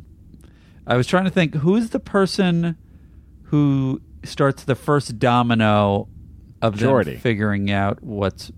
But Geordi in that conference room scene, and I think it's kind of irritating because he should be on the tip of something's wrong with this guy. When they're talking about his trading, he seems to be contesting that there's anything amiss with Fajo's behavior with the trading. So it almost seems like he's a little bit behind the story in that scene. No one's on top of the story. But who's the first person? It's Chief O'Brien. He beams Data aboard and deactivates the weapon. No, it's not. Who else is it? I think it's one of those people that figured out that Fajo is the. It might be Beverly. She stumbles into it. It's in the conference room. Well, they all kind of stumble into it. Worf can't understand why anyone would lose money. They're all idiots. Who? I think it might be Riker. What? No. I think Riker in that conference room scene is the first person who puts it together. No. Why don't you go back to that conference room scene? This is fucking ridiculous. We've done a 2.5-hour episode. Well, and now we're going back. Look, our fans demand. No one cares. Remember when we put out an episode that was just the MVC? Our least downloaded thing ever. No one cares who the MVC is. Well, they didn't know that that's what it was. Well, that is odd. Profit from his sale of Hytridium? It doesn't add up. He's confused. The cost of producing tricyanide Beverly, of course, doesn't understand what's going on. He wouldn't make a profit on it. Quite the contrary. Then why would he do it? Worf is still confused. What did he want? Asking you a question. Computer, biographical file on trader Kivas Fajo. It's Picard. It's Picard for just saying, get me the biography. Computer. Well, wait a minute. Let's see what happens after this. Kivas Fajo, a Zabalian trader of the Stasius Trade Guild, educated on Iraton 5, a noted collector of rare and valuable objects including the Rejak Crystal, the Starry Night by Vincent van Gogh, the Lawman Galactopedia, Is it the Molly computer? Amanda Tapestry. Computer, that is sufficient. It's Picard. Rare yes. and valuable object. What if Data wasn't on that shuttle? Mr. Crusher. Aye, sir. Set course for the site of the They'll shuttle figure it out explosion. after a second, but it's Picard that... that stands up. I mean, this is a ridiculous thing. Saul Rubenstein is the MVC for Saul that Rubinek. performance. Oh my god, I called him Rubenstein. You're such an anti. No, it's because I've been writing an episode where Garioki's last name is Gary Rubenstein. Oh, interesting. Garioki's karaoke. Tune in to the Goldbergs in October. It's not Data, for right? Dan Levy's great episode. Data doesn't do anything. Data doesn't save the person down on the planet. He doesn't stop the guy. Ship's never in danger. Ship is never in danger. It's fucking Chief O'Brien. I'm telling you. Chief O'Brien gets Data back on the ship and deactivates the weapon from going through Riker's face. It's so lame. It's the lamest we've ever done. It would be everyone in this conference room. I think it's like Picard. I'm not giving it to 7 people. I'm giving it to Picard. You can give your part to O'Brien. Let me just ask you the following question. Okay. Is it Riker? I mean, if you are... No, it's not Riker. Is it Worf? Definitely not Worf. Is it Beverly Crusher? Definitely not Beverly Crusher. Is it Geordi? You could argue maybe because he starts questioning it, except that his questioning never leads to him figuring it out. But he does question it to the point where Data doesn't follow procedure. What's happening? That's true. And also he might lay the seeds in Picard's head of doubt for this moment. And then it's Worf who notices that the stuff is not naturally occurring. Does that lead to this? Yeah. Okay, then it's Worf. He takes over at Ops. Yes. He says Data at the very beginning of the episode. It's true. He said when Data dies, so he's the most valuable crew member. I'm giving it to Worf. Or Matt, do we give it to Troy because Troy is the one who kind of gets Worf in touch with his emotions, so he's intuitively Worf. I mean, it should be Geordi for That's having a weird his scene. fever dream. I want to ask questions about that, but I have a feeling I'm going to To lead whom? into spoilers to you. Oh, what is the weird scene? About the turbo lift scene with Troy and Worf. Where Worf's head were covered for 2... What is the... What go? I just feel like there's a vibe there, and I feel like I don't want to... Never mind. I'm backing off this question. Is this similar to the Fajo vibe with Data being naked? Is this again what you're reading into? It might be. You gotta get out there, Andy. No argument here. All right. So we are giving it to... what did we say? Geordi? Or you were Worf. giving yours... Worf. Giving it to Worf. I'm going to give it to Worf. I'm going to... I'd like to split it. Can we can split it. I would like to do a 3-way split. That's fine with me. It's going to drive Brad Arrington insane. nuts, but I don't care. But my 3-way split would be... personal, Brad. Honestly, it would be Worf, Geordi, O'Brien. Okay, let's do it. That would be my 3-way split. Okay. It's kind of a wuss out. But that's insane. Yeah. We're giving it to Worf. Worf doesn't get enough. Okay. Worf, you did it. Congratulations, Worf. All right, that was the MVC. The Andes. Or some other method of ranking. We're working on it. I'm in a... Jesus Christ. I'm in a weird state on this because I really like this episode a lot. Then like it, man. It's no problem. It's a weird episode, but I just found it good sci-fi. satisfying all the way through. It's good sci-fi. Such smart writing for the interplay between Data and Saul Rubinek, and great performances. Except by those 3 cast members who we're never naming. In the conference room. The people on the Enterprise are not doing as great a job as everybody else in the No, they're not. Although Geordi crushes. LeVar has that great moment, and the scene where he's having a wet dream about Data, that also is like really convincing. So I would give this. I wish I had all my ratings in front of me. I would give this an 8. Wow. Yeah. High. I know. I'm swinging wild. This is a 6 for me. Yeah. Yeah. It's certainly above average. I don't dispute it. But I'm not saying change yours. I like that you like it, and I want you to like things, Andy. You know what the other thing is? What? So they have that villain, and he's a collector, and it seems like classic sci-fi cliche. It's really a cohesive, well thought out, grounded way of telling that story. A lot of times you have a villain that's doing something like this, collecting people, enslaving people, whatever, and it's very hammy and not nuanced. And I feel like it's very nuanced in this. Well, congratulations, Andy. We've just done the longest episode of this podcast we've ever done. Hooray? No. It's 12:18 in the morning. Jesus Christ. But those are the things we do. People are like, oh, Patreon, we're going to have less content. Well, no. Apparently, we're going to do longer episodes than ever. Yeah. Well, you could include that in the concept of Patreon. A lot of people dispute that we should even be giving that the... I don't know. It doesn't matter. We don't know. You're never going to please everyone. That's true. So, Andy, 8 from you, 6 from me, average of 7. I feel like that's right. I agree Great with job, that. everybody. Time to watch the trailer for next week's episode, Sarek. Ooh, Sarek. Next time on Star Trek The Next Generation, Sarek returns to the Enterprise. Live long and prosper. But his The mental catchphrase. powers trigger a mysterious outbreak of violence. What the hell is going on here? I wish I knew. Sarek may be projecting intense emotions onto other people. And the only way to stop it is to jeopardize Picard's life. No! On Star Trek The Next Generation. There's going to be a lot of acting in that episode. Well, not only is there going to be a lot of acting, there's going to be a lot of mind melding. Really? Yeah. More than once, huh? Oh, yeah. Well, Andy? Matt?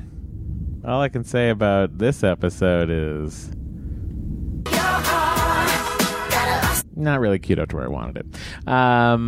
Great job. I can't believe we finally got to the end of the most toys. Yeah. And we also started this podcast talking about toys. Oh my goodness! I don't even think that we were aware of it. What a world! We're just in such a zone right now, guys. Oh. Anyway, if you want to write us, sdtncpod@gmail.com. If you want to at the end of the give show, to our huh? Patreon. I don't know. It's supposed to be wherever you want it, and now you want it at the end of the show? I'm giving it in both places. I don't think you did give it at the other places. You know what, man? I'm just trying to do my best. If only there was some sort of podcast spreadsheet or flow chart that would let us know what we do when. It listens to what we say. We lead. The Well, flow chart follows. You know what I'm leading? Myself out of here. All right. I'm glad he's gone, because now this corridor is all mine. Ah, hello, Dr. Salar. How are you? I'm feeling awkward. Oh, old school beam out. Disengage.